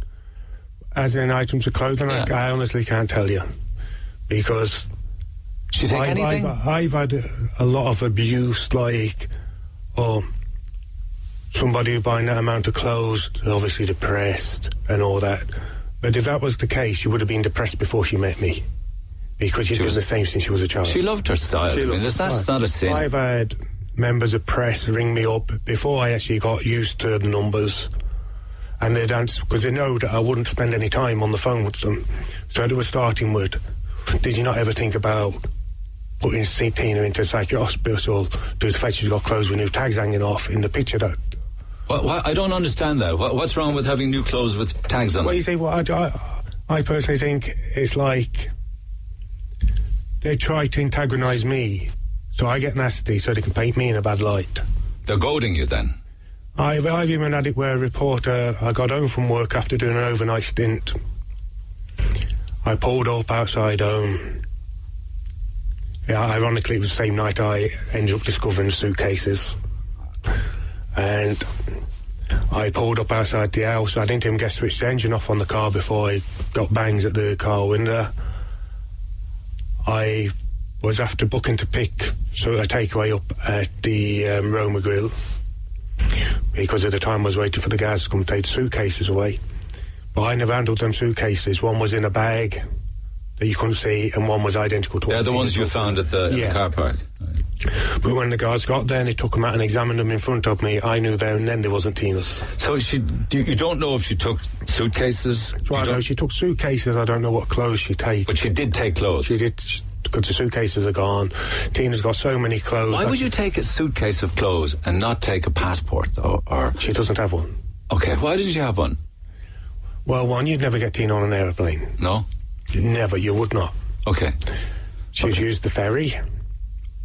But She hasn't been spotted leaving the country in any of these exit areas. So no passport, no mobile phone, no purse, no ATM cards, but 26 grand in cash. Yeah. Like, I remember when I sold my house, our first home, I never got cash. It went into a bank. How did you end up with 26k in cash? Well, you see, I know it's always been reported as it came from The sale of the house in Fermoy. Yeah. But if people go back, or people listen to recordings and stuff done at the time, the deposit that was paid through the auctioneer, we picked that up ourselves. But this checkbook was being done. So he gave us so many thousand in cash, which he got from the bank that day. And there was a good amount of cash savings from doing the car boot sales for 3 or 4 years. So an auctioneer gave you... Yeah. How much? Well, that's something I'm not willing to discuss. It's not the full 26,000, but, certain details. It was the deposit that the buyer put on the purchase of your house? Yeah. Okay, so could have been 8 grand, 10 grand or something like that. Yeah. And the rest of it then was your own cash? Savings over 3 or 4 years. Cash savings over 3 or 4 years. Okay. It was an incredibly silly thing to do to keep that money in the house, though. You do know that. Well, yeah, but very likely, other than going to car boot sales, there would always be one of us in. Do you feel angry or bitter towards her that she would take your life savings, leg it, without letting you know? She clearly had told you she was unhappy because she had all sorts of issues in her life leading to these. Am I angry? That's one I've answered a lot. That she's left you high and dry, facing the media, a search in the woods, and I'm not angry as such. I'm disappointed in the fact that when I went through my bad spell, I sat down and talked it out with her. And the closest thing to anger that I come, and it's not anger, I'll probably be misquoted in the press tomorrow by saying that, but I spent my life trying to give everything, being good to her, give her the life that my father gave my mother, and then this happens and I'm anything but a good thing. What do you mean you're anything but a good thing? Well, I know people have said bad things about me. I know that. Well, I have people walk up and say to me, "Did you hear this?" It was only the other day I had a girl that went to school with Tina and that we also know personally together walk up to me, and she said, "I'm telling people, well, you'll end up giving Richard an apology because we all know the way he is with her." Well, I suppose your interest in you is because you're her husband and you're the last person to see her alive. Yeah. So that's why. I mean, I'm not saying I don't know. I don't know. Do the guards regard you as a suspect in her disappearance? I've said this before. The only time, and it was because everything was so raw for me, that when they searched the house, I did feel that way. But I have never been called in under caution. I've done everything under my own accord. Tina's mobile phone, which I've continued to pay the bill on month to month. Yeah. But when the guards did talk to you, they weren't aggressive towards you? There wasn't good cop, bad cop or anything? No, I'll be honest with you now, and I can't say a bad word against the Gardaí. They've been very good. I've been... Basically, if I want to, virtually any time, I could contact the detective in your barracks and go down to your Garda barracks to sit down and have a chat off the record, a cup of coffee and that down there. Yeah. The guys have been very good in all fairness. Yeah. I remember some months back offering you an opportunity, and I said I would pay for a lie detector test. I actually have a booking for you if you wish to take up on that. Why did you bring up the whole lie detector test thing in the first place? Was it because people said you killed your I've got wife? Nothing to hide. At the moment, and I answered the same question on the community radio in Youghal, I just feel too low in myself. But why did you bring it up? You said I would do a lie detector test. Because I absolutely got nothing to hide. To prove what? That you didn't... Yeah, I've got nothing to do. I do not know where Tina is. Yeah. I have presents at home I bought for birthday, anniversary, Christmas and Valentine's. I am keeping everything going as best I can to try and keep stuff as normal as I can.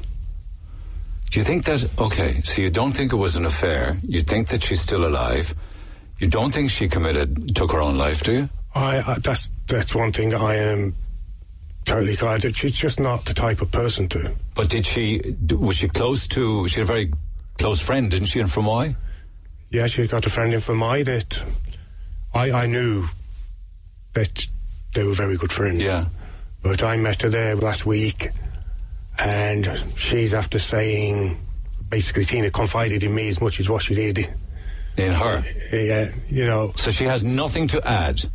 Well, the thing she said to me, she herself, if anybody asked her where she thinks Tina is, and this is what she said to me last week, she thinks that she's probably in the UK as well. How could she get to the UK? She'd be picked up, leaving the country. Like, how can a best friend say that when Tina hasn't contacted her and they're digging up half of Castlemartyr looking for her, and she's not picking up the phone and saying, I'm okay? We're all there. Everybody. Tina's family, friends. We all know it's out of character. We all know it. If she, you know, you said that she wouldn't want you to talk about the things back in 2012, but yet you did talk about the fact that she hit you, or you did talk about the fact that she said she'd get the guards if you followed her. What would you say that if I said you were selective about the things that you want to share and don't share? Like, one of the key reasons that she has disappeared is because of something in 2012 that nobody will talk about. Now, there's somebody that you and I both know very well, knows the full story, start to finish. The stuff that I will not put out there. Somebody in the media does know. And I have been asked on numerous occasions, in fact, to the point of practically begging to let it be out there. But if I let it be out there, then yes, I agree, there'll be a lot of weight off my shoulders. Yeah, I mean, I'm saying you will admit that she hit you, but you won't admit something that would get the pressure off your back. Because I know at the end of it all, the focus would go from Tina over here to a different place altogether. Yeah, but what would be so wrong with that? Because right now, you're either in the public's eye, guilty or innocent of whatever happened to your wife. So you would lift that weight off your shoulders, wouldn't you? Are you married, Neil? Yeah.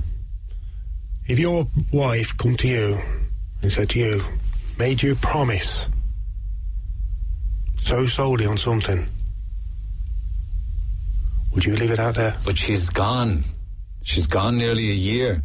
There's no sight nor sound or hair on her head spotted since. Well, like I say, the guards know everything there is to know.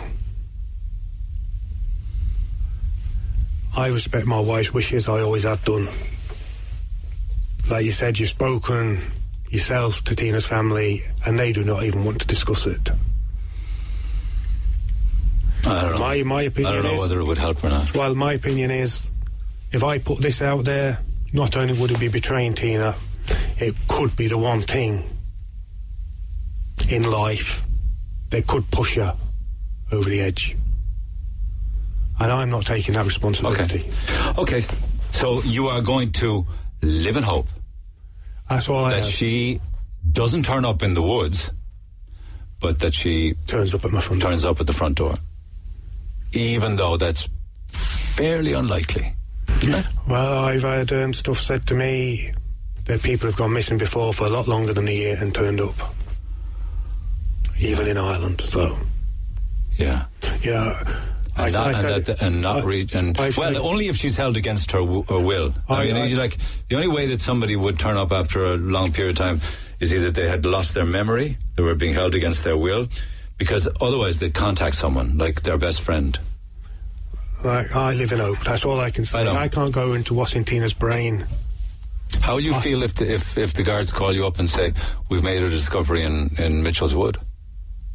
I'll be an emotional wreck. Yeah. And to be honest with you, suicide, no suicide apart, even without suicide, I say it wouldn't last 6 months. Okay, but you never mentioned there when I asked you the question about wanting to be part of finding out what happened to her. Would that be a part of your reaction? Well, that's a question that's answered for itself. That's obvious. Well, you didn't say it. You just said everybody wants emotional wreck, suicide, but you didn't say to me, I want to know what killed her, who killed her, how she died. Well, it's like I say, their thoughts I try not to think. I get up some mornings, I can sit downstairs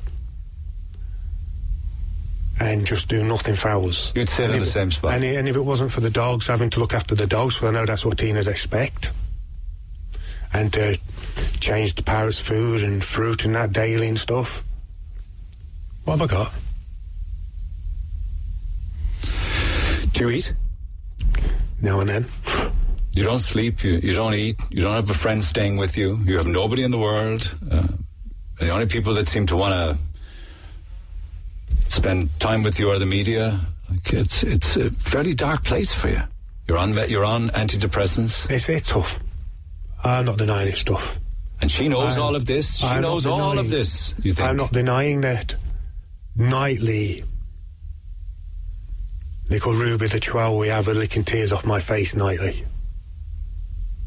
You know?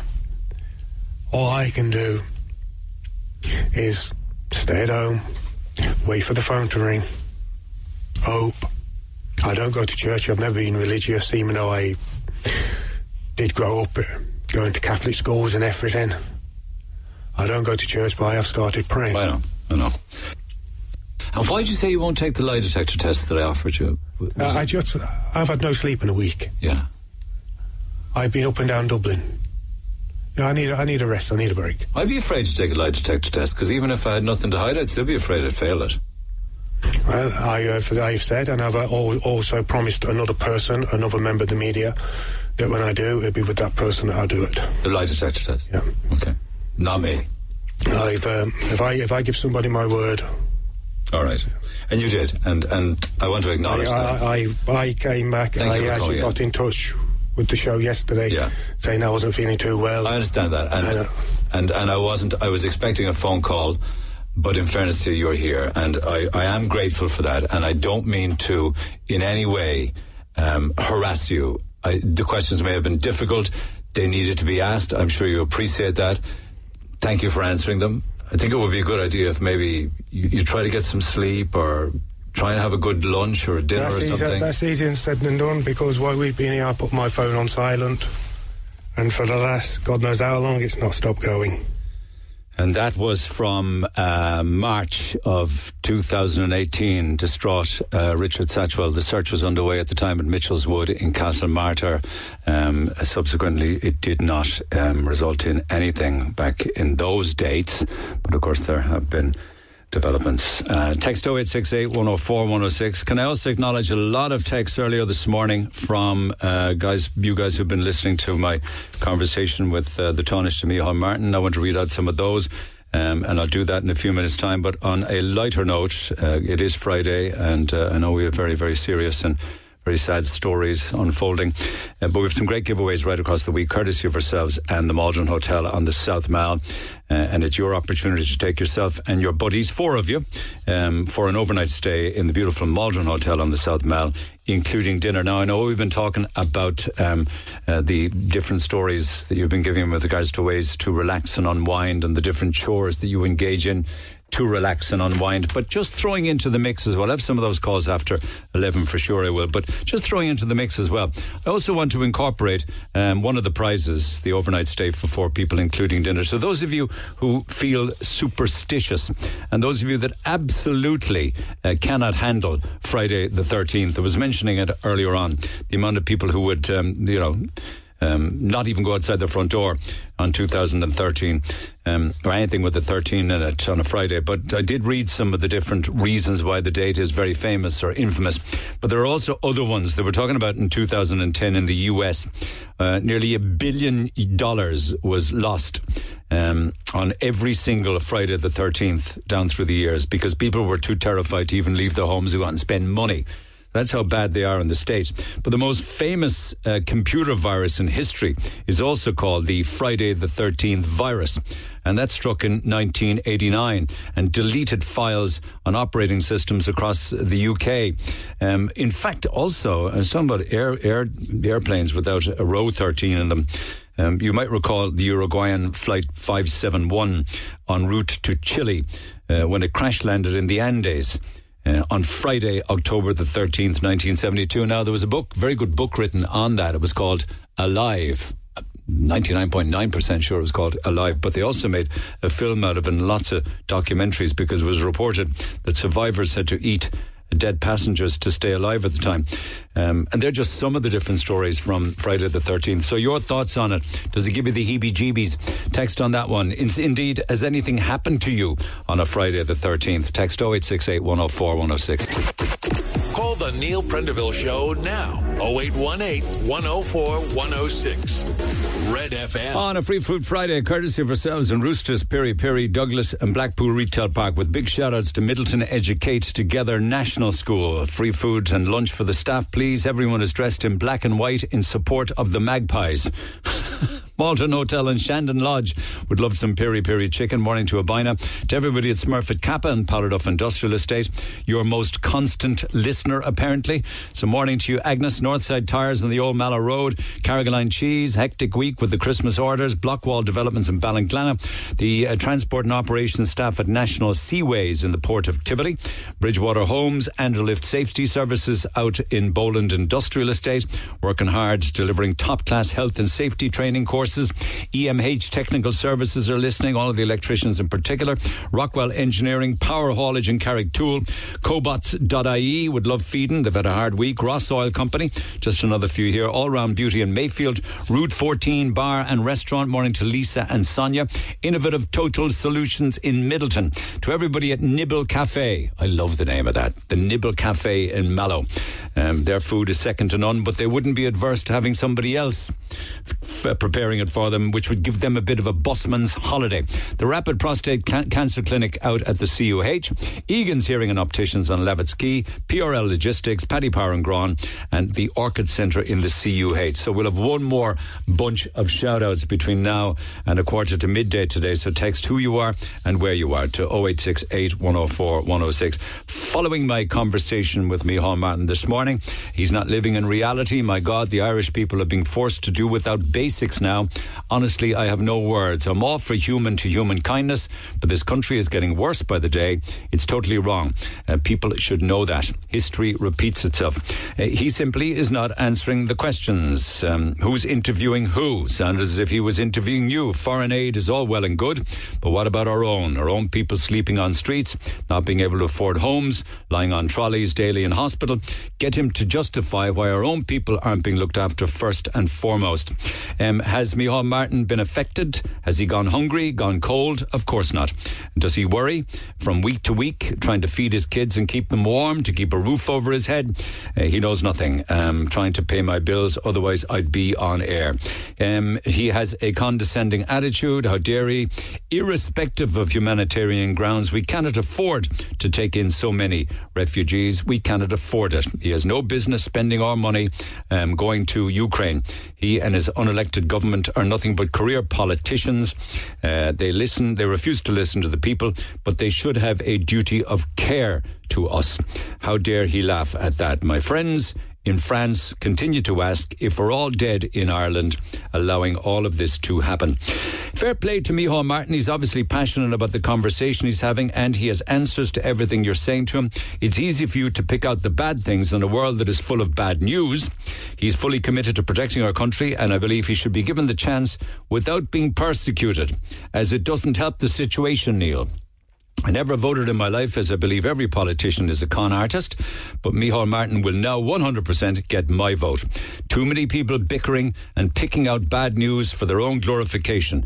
But he's taking it on the chin and he's doing something about it. Fair play to him, and fair play to you for having him on. Micheál, close the borders, close the borders, close the borders. Can you ask him about the 9,000 Section 39 disability service workers going on indefinite strike next Tuesday? Staff in Enable Ireland, St. Joseph's Foundation are on 2008 salaries. Any statement Micheál Martin doesn't like is suddenly right-wing or Sinn Féin propaganda, I see. He was voted in on the 6th count. Propaganda is him telling you what you see You don't see what you hear, you don't hear, and believe and to believe him regardless of the truth or anything else you happen to say to him, he would deem as being Sinn Féinist, populist or right-wing. And just one or two more. The cost of energy must come down, or else the government must come down. There aren't so many people happy with the government. Micheál Martin doesn't like to be challenged with questions that need to be asked. They took in, and we still have far too many. Get that man off the air. He doesn't represent us. He was compliant when we all had to endure the longest lockdown in the world, damaging our economy beyond repair, made vaccines mandatory, took away our rights and killed and damaged multiple people. In all fairness now, he is not responsible for the deaths of anybody. You may say that COVID was, or maybe the restrictions were, that people died of issues involving maybe loneliness, or they died of cognitive decline and what have you, but please be fair. Poland is one of the safest countries. Ireland is one of the least safe. Poland has one of the lowest costs of living, and Ireland has one of the highest. Poland housing is cheap and available. In Ireland, it's neither cheap nor available. Poland places Polish culture and traditions above all others. We embrace multiculturalism to the detriment of our own culture and tradition. Poland proudly enforces strict immigration policies. Ireland meekly adopts open policies. Perhaps we should take a page out of Poland's book. Please tell the Taoiseach I've lost 3 children to emigration and I expect my last to leave after college. No hope of ever getting a home here. 2 billion to bring people into the country. Yeah, well, that's just in 1 year, incidentally. Just very quickly, a call this side of 11 o'clock from the Independent Councillor, Pádraig Deneen. Pádraig, good morning. Good morning, Neil. How are you? I've got about maybe three and a half minutes. So your thoughts, you want to, just on with regards to my conversation with Micheál Martin, is there something you wanted to pick up on? Well, there was one specific thing, and I suppose you could say it's a bit sideways of the budget, etc., but it's regarding our policy to climate change, our policy to alternative transport needs, our policy with regarding petrol and diesel cars and the lesser use of each of them. And then we have the Middleton TR rail line, and no mention of it whatsoever about it being reinstalled or reintroduced. My apologies on that. There's only so much I could get through with the 20 minutes I had. I understand I take the point. Yeah, so has that not got a green light to go ahead? Is that not going to go along in tandem with the Greenway?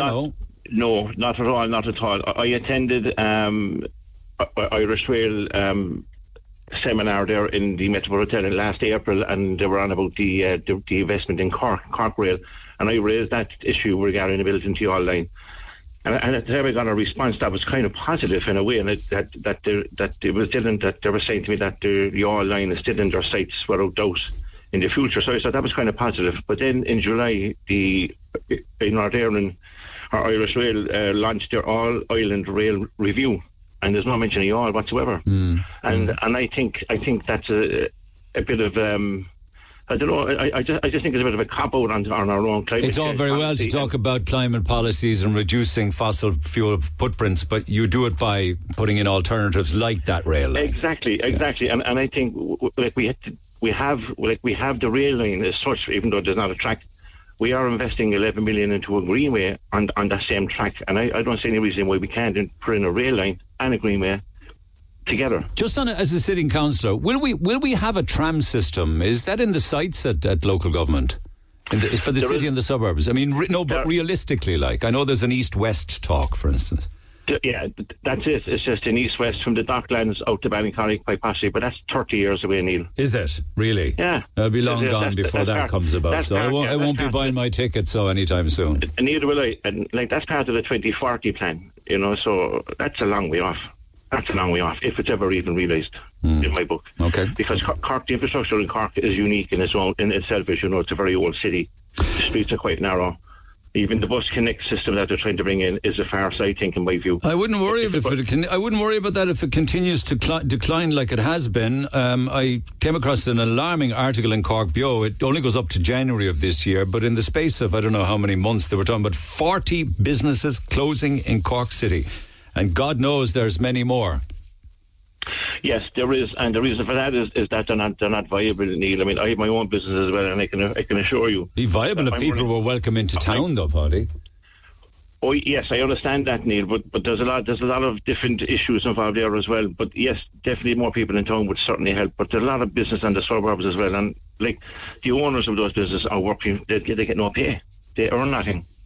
I can say that. I can tell you that. And it's disheartening. It's disheartening. And like I know, well, there is a welcome back now next year. I think we get something back in a little bit on the rates next year. There's some reprieve that way, but it's only. It depends. It's only fits into what your rates are. Okay. My rates are €7,000. There's too many challenges for businesses to survive. Fierce challenges, unbelievable challenges, and with the cost of living going up, it just gets worse and worse and worse. Okay, thank you, buddy. Take care. Text 0868 104 106. Calls, certainly if you have comments regarding the interview from earlier this morning. Text 0868 104 106. Neil Prendeville Show, Red FM. Free Food Friday, courtesy of ourselves and Roosters, Piri Piri, Douglas and Blackpool Retail Park. So text who you are and where you are to 0868 104 106. It'll feed 15 to 20 of you. There'll be starters of chicken wings and chicken skewers and beef skewers, and then the wraps and the pittas and the burgers, all basted in the beautiful piri piri sauce with lots of sides, salted fries, rice and waffle fries, and the big cheesecakes that you can build yourself. So you're getting some food at the weekend. Think of Roosters, Piri Piri, Douglas and Blackpool Retail Park, and check them out online, roosterspiripiri.com. So text who you are and where you are to 0868 104 106. Another few texts from you guys listening earlier this morning. Micheál Martin's smoking ban was the best thing he ever did. It saved many lives. Another one, I honestly think he's a decent man. He made some mistakes, of course, but who amongst us hasn't?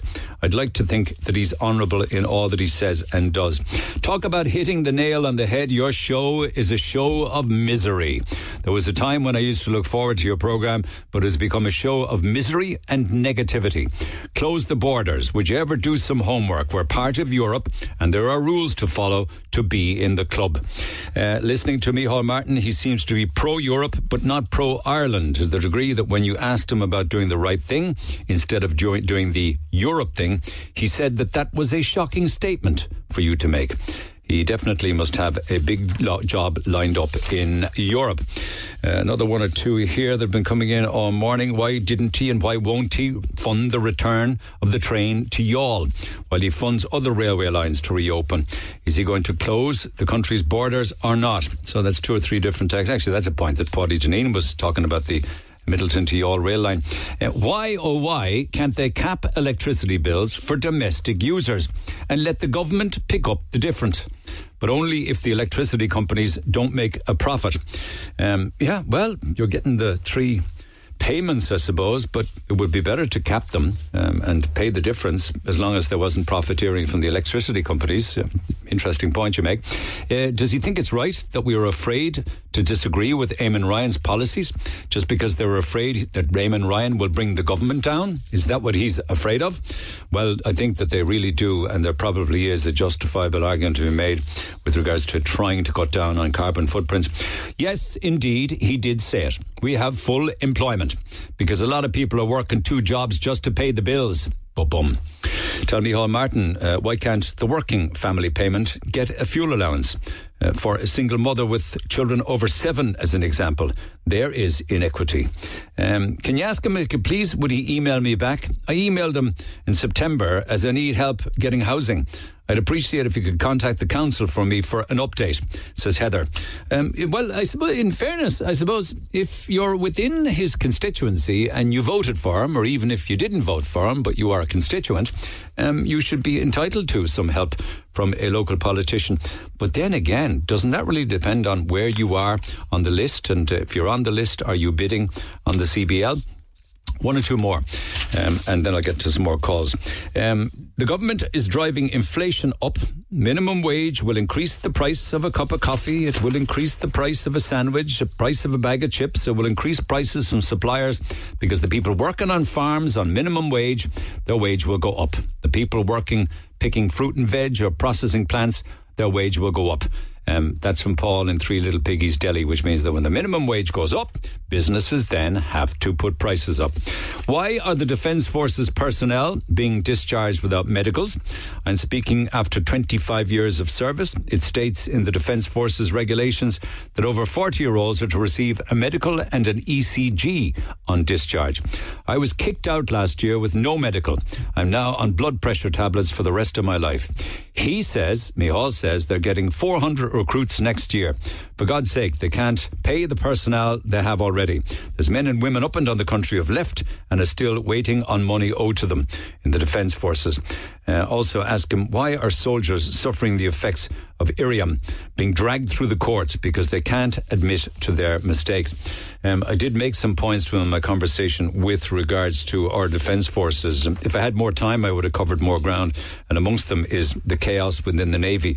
We have 6 fantastic naval ships, but when they were intercepting or tracking down the MV Matthew, only one of those ships was able to go to sea because of a lack of crew recruits and a lack of naval personnel. At any time, apparently, only 2 of the 6 naval ships are actually on the seas because of lack of staff. We got text calls and emails after the break. You're listening to the #1 talk show in Cork, the Neil Prendeville Show.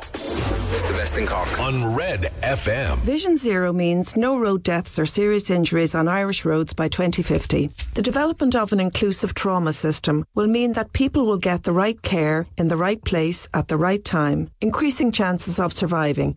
And the National Speed Limit Review has recommended the lowering of speed limits in some areas to ensure safer roads for everyone. These are just some of the ways Ireland can achieve Vision Zero. No road deaths or serious injuries by 2050. Find out more at rsa.ie from the Road Safety Authority. Glentree Furniture, the big sale. Glentree Furniture's big autumn sale is on now. The big sale. Sofas, chairs, sliding wardrobes, beds, mattresses, tables, chairs, carpet and flooring, all at crazy low prices. The big sale. There's all the big names, including Stressless, Violino, Sherborne, Respa, Lazy Boy, Natural Sleep, and much more. The big sale. It's on now. The big autumn sale. Only at Glentree Furniture, Dunmanway. Glentree Furniture. The big sale. Don't miss it. For your new 241 Skoda, look no further than Ireland's best Skoda dealer, Finbar Galvin Skoda Bandon. We are now taking orders for the new 241 Skoda range. Call for a test drive today and meet with a member of our award-winning sales team to book your new car for early 2024 delivery. For unbeatable value and service, call to us today or visit our website, finbargalvin.ie. The City Tiles and Bathrooms massive bathroom brand sale is now on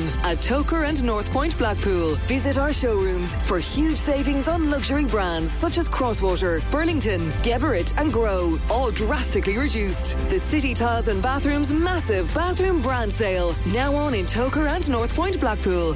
In this Saturday's Irish Examiner, in Weekend Magazine, we've got 40 ways to save money this winter. Aoife Barry chats to Chris Hadfield on space and his latest novel. In Forum, we profile Chuck Feeney, the humble billionaire who gave it all away. And in Property, we showcase 2 West Cork beauties. Plus, in sport, Donal Lenihan on Ireland versus New Zealand and Tawera Kerbarlow with the All Blacks view.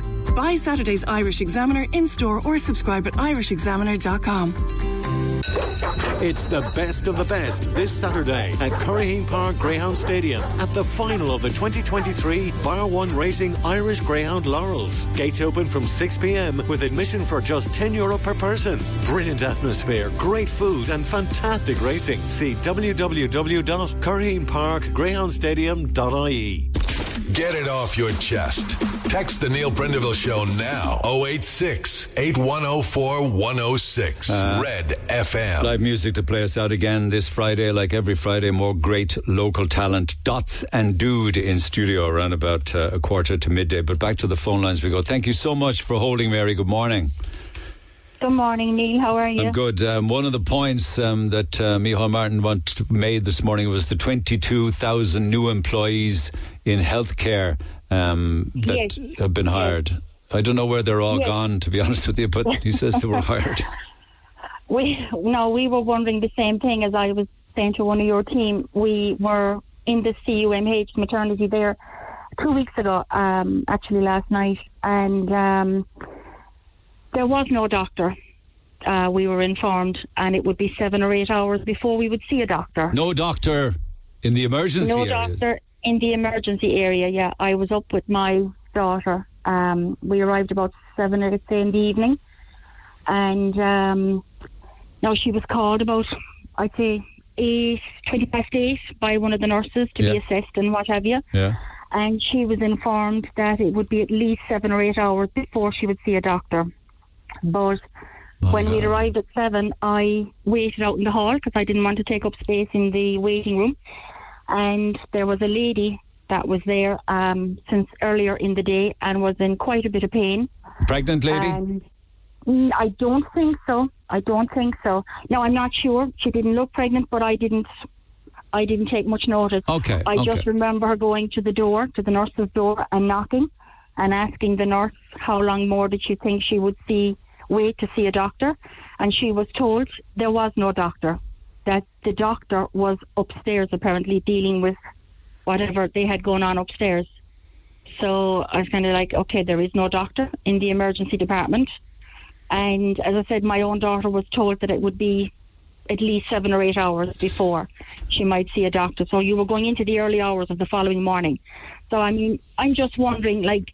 But what if there was... I'm sure that... Yeah. I'm not doubting for a moment that your daughter had a reason to be in the CMH, but what if it was really life or death situation walking in the door? Well, this is it, Neil. Where do you go from there? Like, well, then where does the doctor come from? I mean, from a health and safety point of view, should there not be a certain amount of doctors that have to be on duty every night, every day, well, or what have you? It's not meeting a duty or care protocol, really. Was there another couple then who had come up by bus from Youghal or something, was it?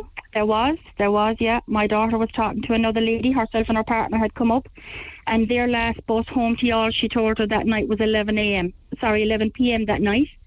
And she said, if we're not on that bus, she said, we don't get home tonight. So I don't know what happened with them. Who knows whether they did get seen again? Yeah, this was 8:30 in the night. And I mean, if they were saying 7 or 8 hours at least before a doctor would arrive, you're talking the early hours of the morning. So they had no way home until whatever time the bus the following morning was back to Youghal. Now, I mean, there was a nurse that asked the nurse my daughter was inside with, well, who's coming on duty? And she said, oh, yeah, there'll be 2 or 3 doctors along there now shortly. And I don't know, was she new? Did she not understand that, not to question out loud, I suppose? Well, who's coming and how many is coming? And she was continuously told, there'll be 2 or 3 doctors along there now shortly. When was your daughter seen? Was it 7 or 8 hours? No, Neil, she went home. Oh, she went home? We went home at 9 o'clock because she said to them that she wasn't going to wait. She was exhausted. She had another appointment at a different hospital in the morning that was kind of connected to her own issues that she has outside of the pregnancy, and she was back up in the Mercy the following morning. So now, thankfully, everything is okay. Okay. But it's just there has to be, I mean, there a few months ago with the CUH, which is the normal ER department, I was up there with my youngest daughter, and like, they're fantastic. Once you get in and you're seeing, they're brilliant. But like the same thing that night, what we noticed was there was one doctor. There was one doctor on duty, and the nurse that was on that night, we saw 1 or 2 nurses up and down, and she actually told us the following morning herself that they can't get staff. Yeah. Now, we were still there the following morning, whatever, at 9 o'clock, and it's like you open Centra at 8 o'clock and all the staff come in. And that's the way it was. There was about 7, 8, 9, 10 doctors all came in, and then you were seen within the hour. So I don't know. But left all through the night waiting for that to happen. Everybody was, yes. There was nothing. Nobody moved all night. But there are shift patterns, aren't there, that they need to... Well, I would have thought once upon a time there was. So I don't know, has it gone to the stage where they've so little staff that what's there can now dictate their own hours. I don't know if that's the way it is, but that's the way it appears. Okay, and how do you make of his answer to my question that there's 22,000 new employees in healthcare? I to be honest with you, I don't know what to take. I don't know. I'd love to know where they are, because they don't seem to be, like, as I said, when you go to the ER departments, they're not there. Okay, yeah. And I said that was my experience with the CUH for the normal ER, we'll say, with my daughter back in May. And all the doctors came in the following morning at 9 o'clock. Okay. 9 o'clock, you were overrun with doctors. Not one single one during the night. And the same with the maternity. There was no doctor there on Thursday night last 2 weeks ago. There was no doctor. And that came from one of the nurses themselves. Here's what they said in a statement, actually. It has allowed us, the fact that Ireland is doing so well. Actually, I'm after losing the screen, but I'll read it out. There's a full bit, actually, on the 22,000 new healthcare staff, and I'll do that in a couple of seconds' time. Let me talk to Cara. Appreciate your call. Hope all is well with their daughter, Mary. Thank you. Cara, good morning. Good morning, Neil. How are you? I'm good. Foster care, another aspect of promises in the budget, is it? Absolutely. Neil, we welcome the increase that we have been given after being ignored for the last 14 years completely in the budget. What you get, 50 euro what? Is that a week or a month or a what? 73 euro a week, 75 euro if your child is over 12. But what they have done is they're going to pay 25 of that in January, and the rest we're not going to get until the end of 2024. So after the next budget, so effectively ruling us out of anything next year either. So all of that 75 is paid incrementally, but it's a top-up, is it? It is, and we're very grateful for it, and that is thanks to the tireless lobbying of Movement for Change in foster care over the last 2 years. My point is that it's even disingenuous to say that the last increase was in 2009. It was a very small increase of €6. In 2001, it was decided how much money it would cost to raise a child in state care. And since then... What was that figure put at? I can't... I off the top of my head, I don't know. Was it about 12 grand? Then, in 2001, I don't know if it was per week. But since 2001 till now, we have had a €6 increase. Now, if you can tell me how much euro was worth in 2001 and what it's worth today... I mean, the raise doesn't even cost the inflation, the rate of inflation. Yeah, but I know, and I feel for you, but join the club. There's many people within the private sector working away for companies, and they never get a wage increase. In fact, some of them took serious cuts in COVID and didn't get it all back. 100%. But we have a sector at the moment that is in absolute crisis. They cannot recruit or retain foster carers. We are not employed. We are voluntary workers for the state. We receive no pension credits. So there are people leaving now so that they can get work, get their stamp, so that they're not poor in their old age, that they can get their contributory pension. They're holding recruitment drives all up and down the country. There's nobody showing up to them. And what is it that motivates people? Is it a love of minding children and doing good in that regard, or is it financial? I can only talk for myself. I knew that I could offer a child a loving, stable, secure home with a wonderful extended family. So I knew I could do it. I was always into childcare. I've always worked in childcare. And I knew that was something that I could offer a child. And that's why I do it. You certainly don't do it for the money. 100%. What would just as maybe it might help with regards to recruitment, what is the money like? What is the contribution? At the moment it's €325 per week for a child under 12 and 352 I think for a child over 12. Is that tax free? That's tax free. It's not means tested. It's not your money. It's the money is for the child. It's not. We can't apply for a mortgage or anything on the basis that we can't use it as an income. I understand that, but say that 325 or that 350, is that adequate? No. What should it be? With the cost of living today, well, this IFCA and Movement for Change and any of the reports that were done recommended an increase of €150 per week to bring it up in line with the inflation and with everything else that was going on, and to try and aid with the recruitment of foster carers. But how would you spend €325 a week on a child? No, I'm just curious. What would you spend 325? It's for everything. It's their food, clothes, roof over their head, their heating. That's before you're talking about support, access. You have a lot of people have a lot of appointments during the week. These are children that are traumatized. Yeah, They're children that have a lot of extra needs. We can't work. One parent has to be available 24/7, and it's only feasible like that because they're so traumatized that they're in and out of school. That there's a lot of extra that goes into looking after one of these children. But it's nothing to do with the money. It's that the recruitment. They cannot get foster carers in at the moment. There are children being left in unsafe environments because there's simply nowhere to put them. Other than there's children in B&Bs, in hotels, in residential care, which costs the government a lot. If there's more. a child in a B&B that should be in a foster care home, who's with them in the B&B? They have to have 24-hour staff with them, which is costing the government in excess of €10,000 per week to mind a child in a B&B or a How in the name of God could it cost that? Because that's what they're paying. And for a child in residential care, it's costing the government in excess of €5,000 to €6,000 per week. Now, when you look at that in what... Per child? Per child. So it's such a short-sighted move to kick this that's insane money. That's money that's being totally wasted. If there's a better way. They cannot recruit the foster carers. So what are they waiting for? Are they waiting for some child that they can't remove from a home, an unsafe environment because there's nowhere to put them? Are they waiting for that tragedy before they actually act? I mean, these are the state's children. Can I just point out, these are not our children. These children are in the care of the state, and the state is letting them down dramatically. And don't even get me started on aftercare and the supports for children that are leaving.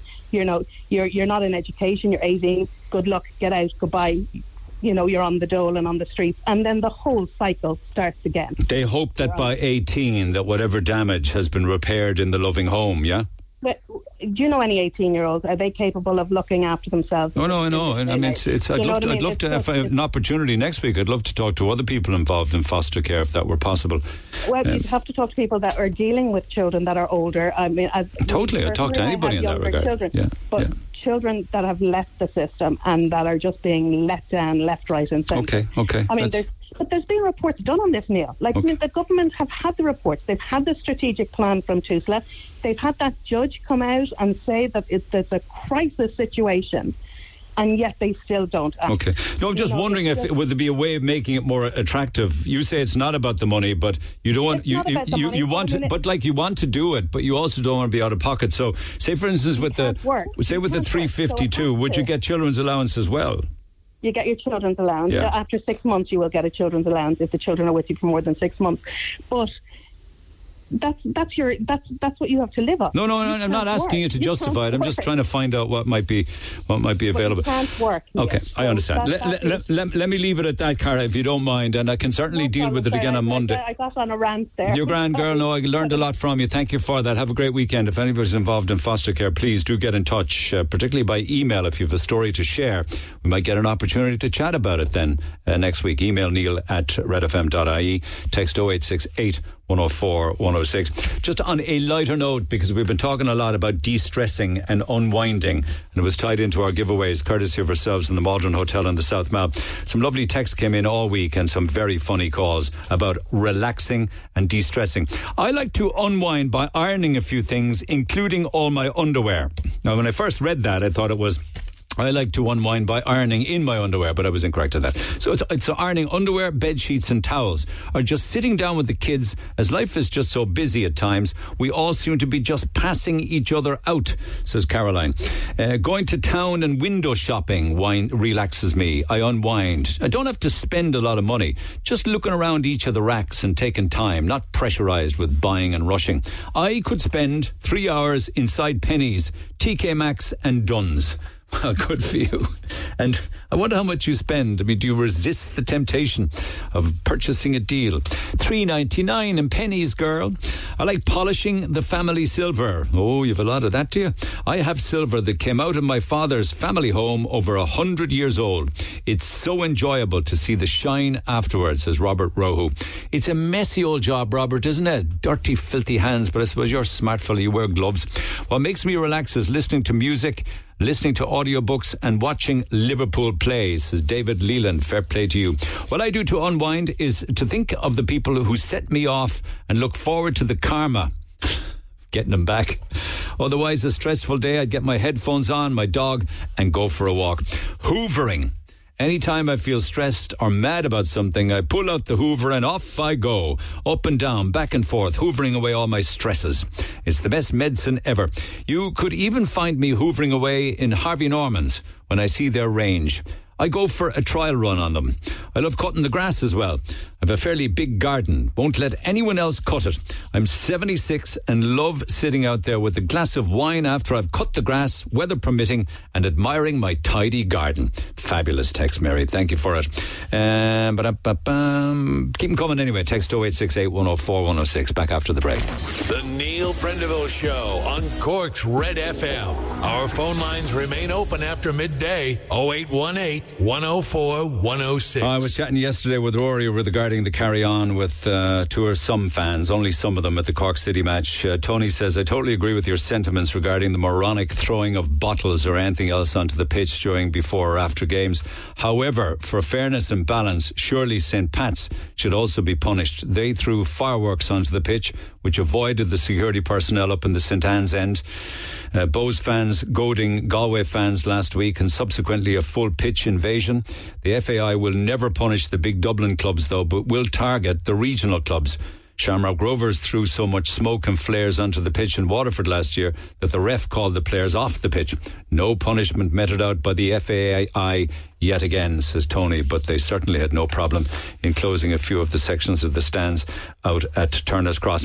So keep those coming. Text 0868 104 106. A lot of this I'll return to on Monday, without wanting to be, as somebody suggested, a doom and gloom merchant, but I suppose we have to address the inevitable issues that are going on in this country and going from bad to worse. One of the things I've been talking that would have spoke more to me, Hall Martin, about was more on the city centre, which is, I know Dublin's an awful lot worse. It's shocking up there, but it's getting worse here in Cork City as well, with overrun with drug use and theft and businesses closing, heroin gripping the city, and it's evident in many people can see people walking or sleeping in the city, and they certainly look as if they are very unwell from the throes of all sorts of awful addiction. But the public are less inclined to visit the city as a consequence to that. Not to mention the parking and the war on cars. It's like as if you're just not welcome. And you know who benefits from that? The suburban shopping malls. They're booming, and the Marina Market is booming, but to the detriment of the city, which is slowly dying, all on our watch, but more primarily on the watch of our politicians and councillors. Having said that, it is Friday the 13th today. We'll go out on a happy note. We've got some live music in studio. But before that, I have a couple of giveaways courtesy of ourselves in Maldron Hotel on the South Mall. And even before that, making you dizzy, superstitions. Friday the 13th today. Are you a superstitious bunch out there? Let's find out. Very superstitious. Writings on the wall. Well, we wouldn't sit on number 13 on a plane, say for example, and prefer not to be in a room with 13 on. Okay, and would you walk under a ladder, for instance? No, I wouldn't. I'd be afraid I'd have bad luck for the day or the week. Or break a mirror? If I break a mirror, I leave the cracks there. I don't replace the mirror in case I have 7 years bad luck. Okay. What about yourself? I'd walk under ladders and mirrors, because I think it makes no really difference, because things happen and it's going to happen. I tried all that years ago. The opposite. Yeah, the opposite. I tried all that before and it didn't work, so... Where she wouldn't tempt fate, you would. Yeah. You would. Yeah. So that's why we've got luck, because I don't walk under the ladders. Yeah, that's why we're together. Well, stay opposite the tracks. That's what they do. Yeah. And what about lucky numbers or lucky colours? I suppose I really... We like the number 7, don't we? Yeah, number 7. Yeah.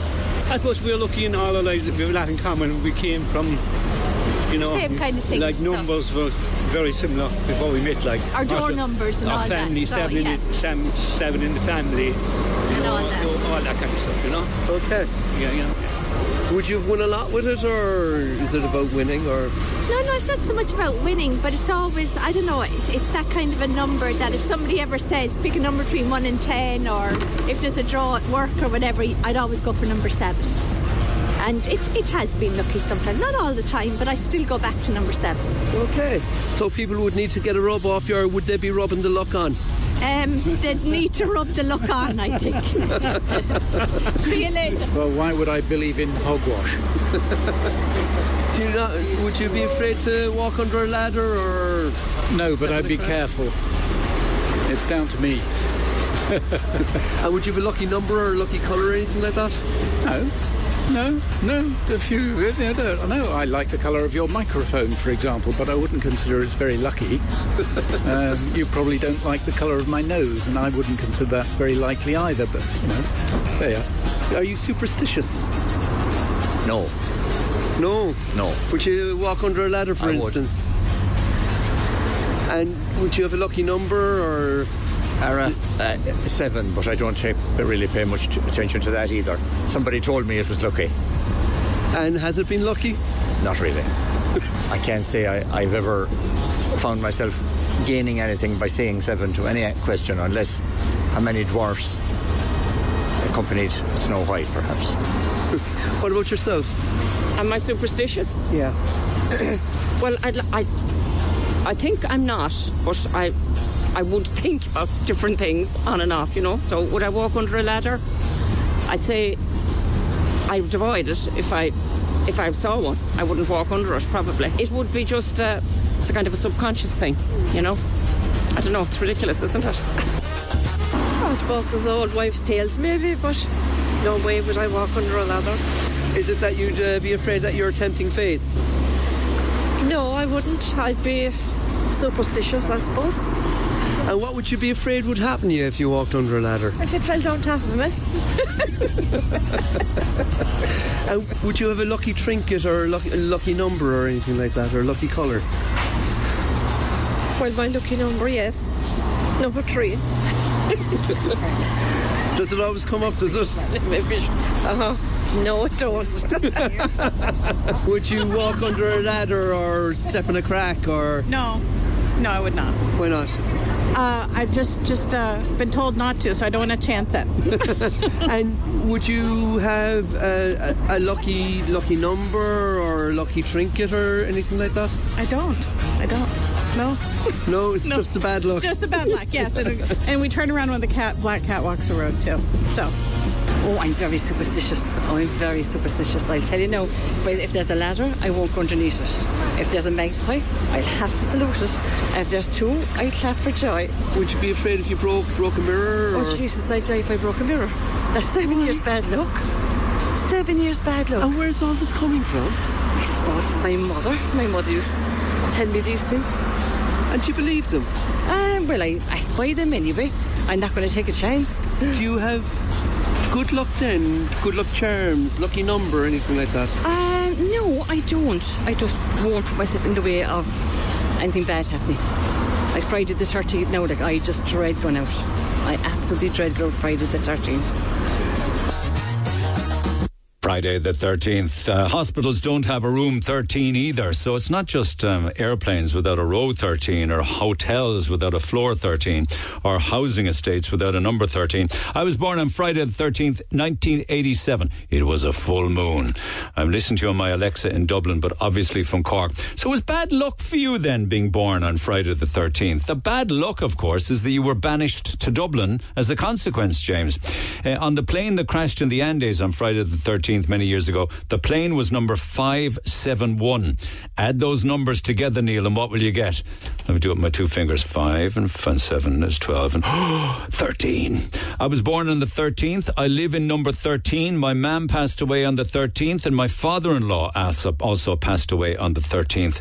Isn't there a very good chance with all of that, and my thoughts are with you with regards to your loved ones who passed away, that you may also pass on the 13th. Hopefully it'll be 2113. They say in bingo, unlucky for some, number 13. Seriously though, it's really a sad Friday morning listening to the news unfolding in Youghal. I'd love a breakaway at a hotel, so good luck to all. Remember, number 13 in bingo is unlucky for some also. So it's also bad news in bingo. Weirdly, it has nothing to do with the 13th day of the month, but more that there were 13 people at the Last Supper. It was actually a Thursday. I thought it was Friday. Anyway, there was 13, and of course Jesus was executed, and they say that's where it all started. So there's many more of those. Hopefully I get a chance to do it. But I got Dots and Dude in studio who are raring to go. So we'll chat in a few minutes, guys. But do you want me to count you in for a bit of Friday magic? Why not? A 1, a 2, a 1, 2, 3, 4.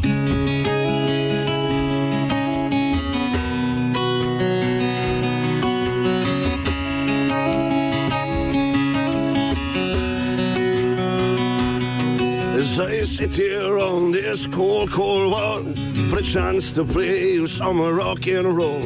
As he turns to go, you shout at me and say, man, you'll have your chance some other day, some other day. 'Cause I'm a leader and I don't follow. I'm not begging on my knees on some reality show. I'll try my best in this business if I can, but as Tom Petty says, I won't back down. I won't back down. She said, is this all that you've hoped for? Is this the very best? Remember, no one is above you. No one can judge your success. Na na na, na na na na na na na na, na na na, na na na na na na na. As I sit here on this cold, cold wall for a chance to play you some rock and roll. As you turn to go, you shout at me and say, man, you'll have your chance some other day, some other day. She says, is this all that you hope for? Is this the very best? Remember, no one is above you. No one can judge your success. As the days go by and I'm busking on the streets, I'm freezing my balls off to make ends meet. I look at my hands, it reminds me of my chance, but at least I have my dignity. My dignity, she says, is this all that you hope for? Is this the very best? Remember, no one is above you. No one can judge your success. 'Cause I'm a leader and I don't follow. I'm not begging on my knees on some reality show. I'll try my best in this business if I can, but as Tom Petty says, sure I won't back down. Do you guys know when you're performing how good it sounds? You actually know, do you? I don't know. We just give it a shot. It's more than a shot. It's very unique, the style, isn't it? Thanks a million. Yeah. Who's the songwriter? Yeah, I'm writing songs for years now. Yeah, I was writing for August Walk, and that was our band. There was about 7 or 8 of us in the band at the time, and now we've kind of stripped it down. Me and Roger do a 2-piece. And that's the dude. I didn't know you were sitting on a thumping gadgetarian down there. Isn't it pack a punch? Homemade cajon. You do a drum solo on that, dude.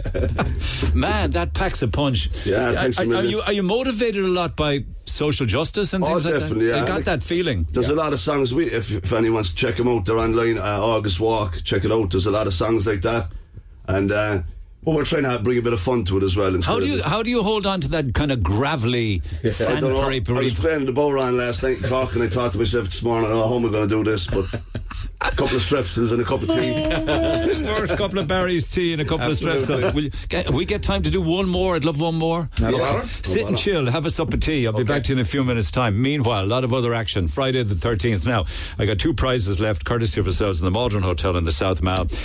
Particularly great if you're planning an event of any shape or size, because they have all of the different facilities to cater for needs of up to 140. It's just a great place to put a hotel, and they're doing great food as well. So let's get a couple of Friday the 13th calls on the air, shall we? John, good morning. Hang on a second, let me get myself sorted. It's mental busy. There you are, my friend. Back to, 1970, is it? Hello? Yeah. Hello? Yeah, can you hear me? Can you hear me there, then? Yeah, I can hear you now. Yeah. Go ahead. Back to 1970, Friday the 13th, 1970, I drove for the first time on the road. Were you able to drive, or did you just decide? I was able to drive. No, it's a shocking phone line. I'll see if I can clean that up and come back to you in a few minutes' time. I want to go down to Douglas. Aidan, good morning. Hi, Neil, how are you? Are you superstitious, pal? Well, Neil, you know me from the bars, as I said, in the old pubs at one time. I tell you what happened to me. In 2009, I have diabetes. I got a sharp class. So it's on my foot. So to make a long story longer, as they say, I ended up getting an ulcer. And on 2011, I was in the hospital getting ready to go down, and the nurse said to me, you know, you're not too bad, you're not as nervous as I thought. And I said, why? She said, today is Friday the 13th. So what's she go telling you that for, going in for surgery? Yeah, I got my leg amputated, and that time in 2011, all them years ago, on Friday the 13th. And I used to be suspicious in the way of the ladders and all that. But ever since that, life began for me, Why? Because you're saying something devastating or, life-changing did happen. Losing your leg, I had an ulcer in the leg, so it was going to travel. So we made a decision, myself and my wife, at the end of the day to take it. So it was my decision, but I didn't know. They said Friday 13th didn't come into my head until the day the nurse, when she was reeling me down, said, Aidan, you're fairly okay. And then all of a sudden things do start coming into your head before you're going down. I know.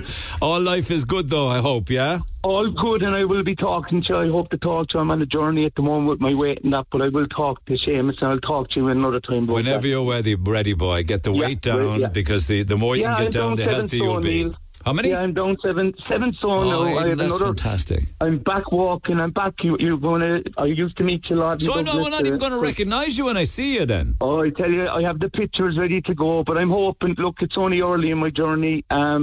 But let's chat, Aidan. Let's chat. Okay, say hi to your wife for me and all of your friends. We've got an overnight prize for you. 4 of you off to dinner and an overnight at the Maldron Hotel in the South Mall. You deserve it, my friend. You deserve it. Diane, be delighted, and thank you so much. Have a great weekend, pal. One of the world's nicest guys, Aidan Dalton in Douglas. Free Food Friday winners this week should be, well, all depending on the big shout out. Let me just do another few here. O'Sullivan's Pharmacy in Douglas, Hepburn Professionals in Rushbrook, the Outpatients Department in the Bon Secours, Inge Tech Engineering Supplies in Mallow, the HSSD Department in the South Infirmary. Loads of hospitals and clinics are listening to us. Paul and the gang and the Oncology Services in the CUH, Joe's Edge Hair Salon in Blarney, Cork English College, Mallow Tools, and Mox Bar in Bandon Road. I must get up there one of these days. It's been years since I've been in Mox on the Bandon Road. But having said all that, Free Food Friday winners for this week should be all of the hard-working ladies in Gate Childcare in Little Island. Let's find out, shall we? Who've we got? I have no name, so who's on line 4? Hello? Hiya, Neil. It's Eva here. Eva, are you the boss? I wish. No, I'm the boss of the baby room. Yeah, it's the babies and the children of the boss. How many of you are down there? There's about 15 of us, 16 of us here all together. Okay, there's Natalie and Kate and Stephanie and Siobhan and all of them. Okay, how many have you got around the phone? I can only grab 2 now because it's dinner time for the kids, so we can get them fed before we get fed. Oh no, you're disqualified. Oh, there's only 3 of us here, but we can be loud. Why don't you go into a screaming baby room there? Get the babies to scream and shout. Oh God, no! You'd lose all your listeners if I did that. Well, Let me think about this now for a second. Although they're quiet because they're being fed. Let's wake them all up. That was the whole idea.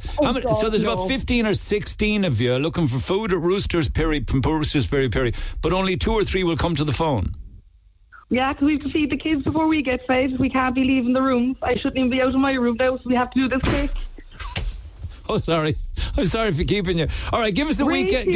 Ratios, we're all about ratios. Yeah, give us a big weekend shout out, will you? That packs a fair punch for 3 people. That's pretty good. Okay. All right. We're used to be louder than the kids, you see. All right, you win. There's food on the way. Gather all the staff this lunchtime. The Red Patrollers are on the way. Have a great weekend, y'all. You too, Neil. Thanks. Take care of yourself. All the best. Bye-bye. I'm going to park it, guys. I got one more prize for the Maldron. I'm going to hold it till Monday. I'm out of time. I want to do Dots and the Dude with a song out. What have you got for me, people? Okay. Lonely Boy, the song is called. Yeah. You wrote this as well, I suppose. You did. All right. 1, 2, 1, 2, 3, 4.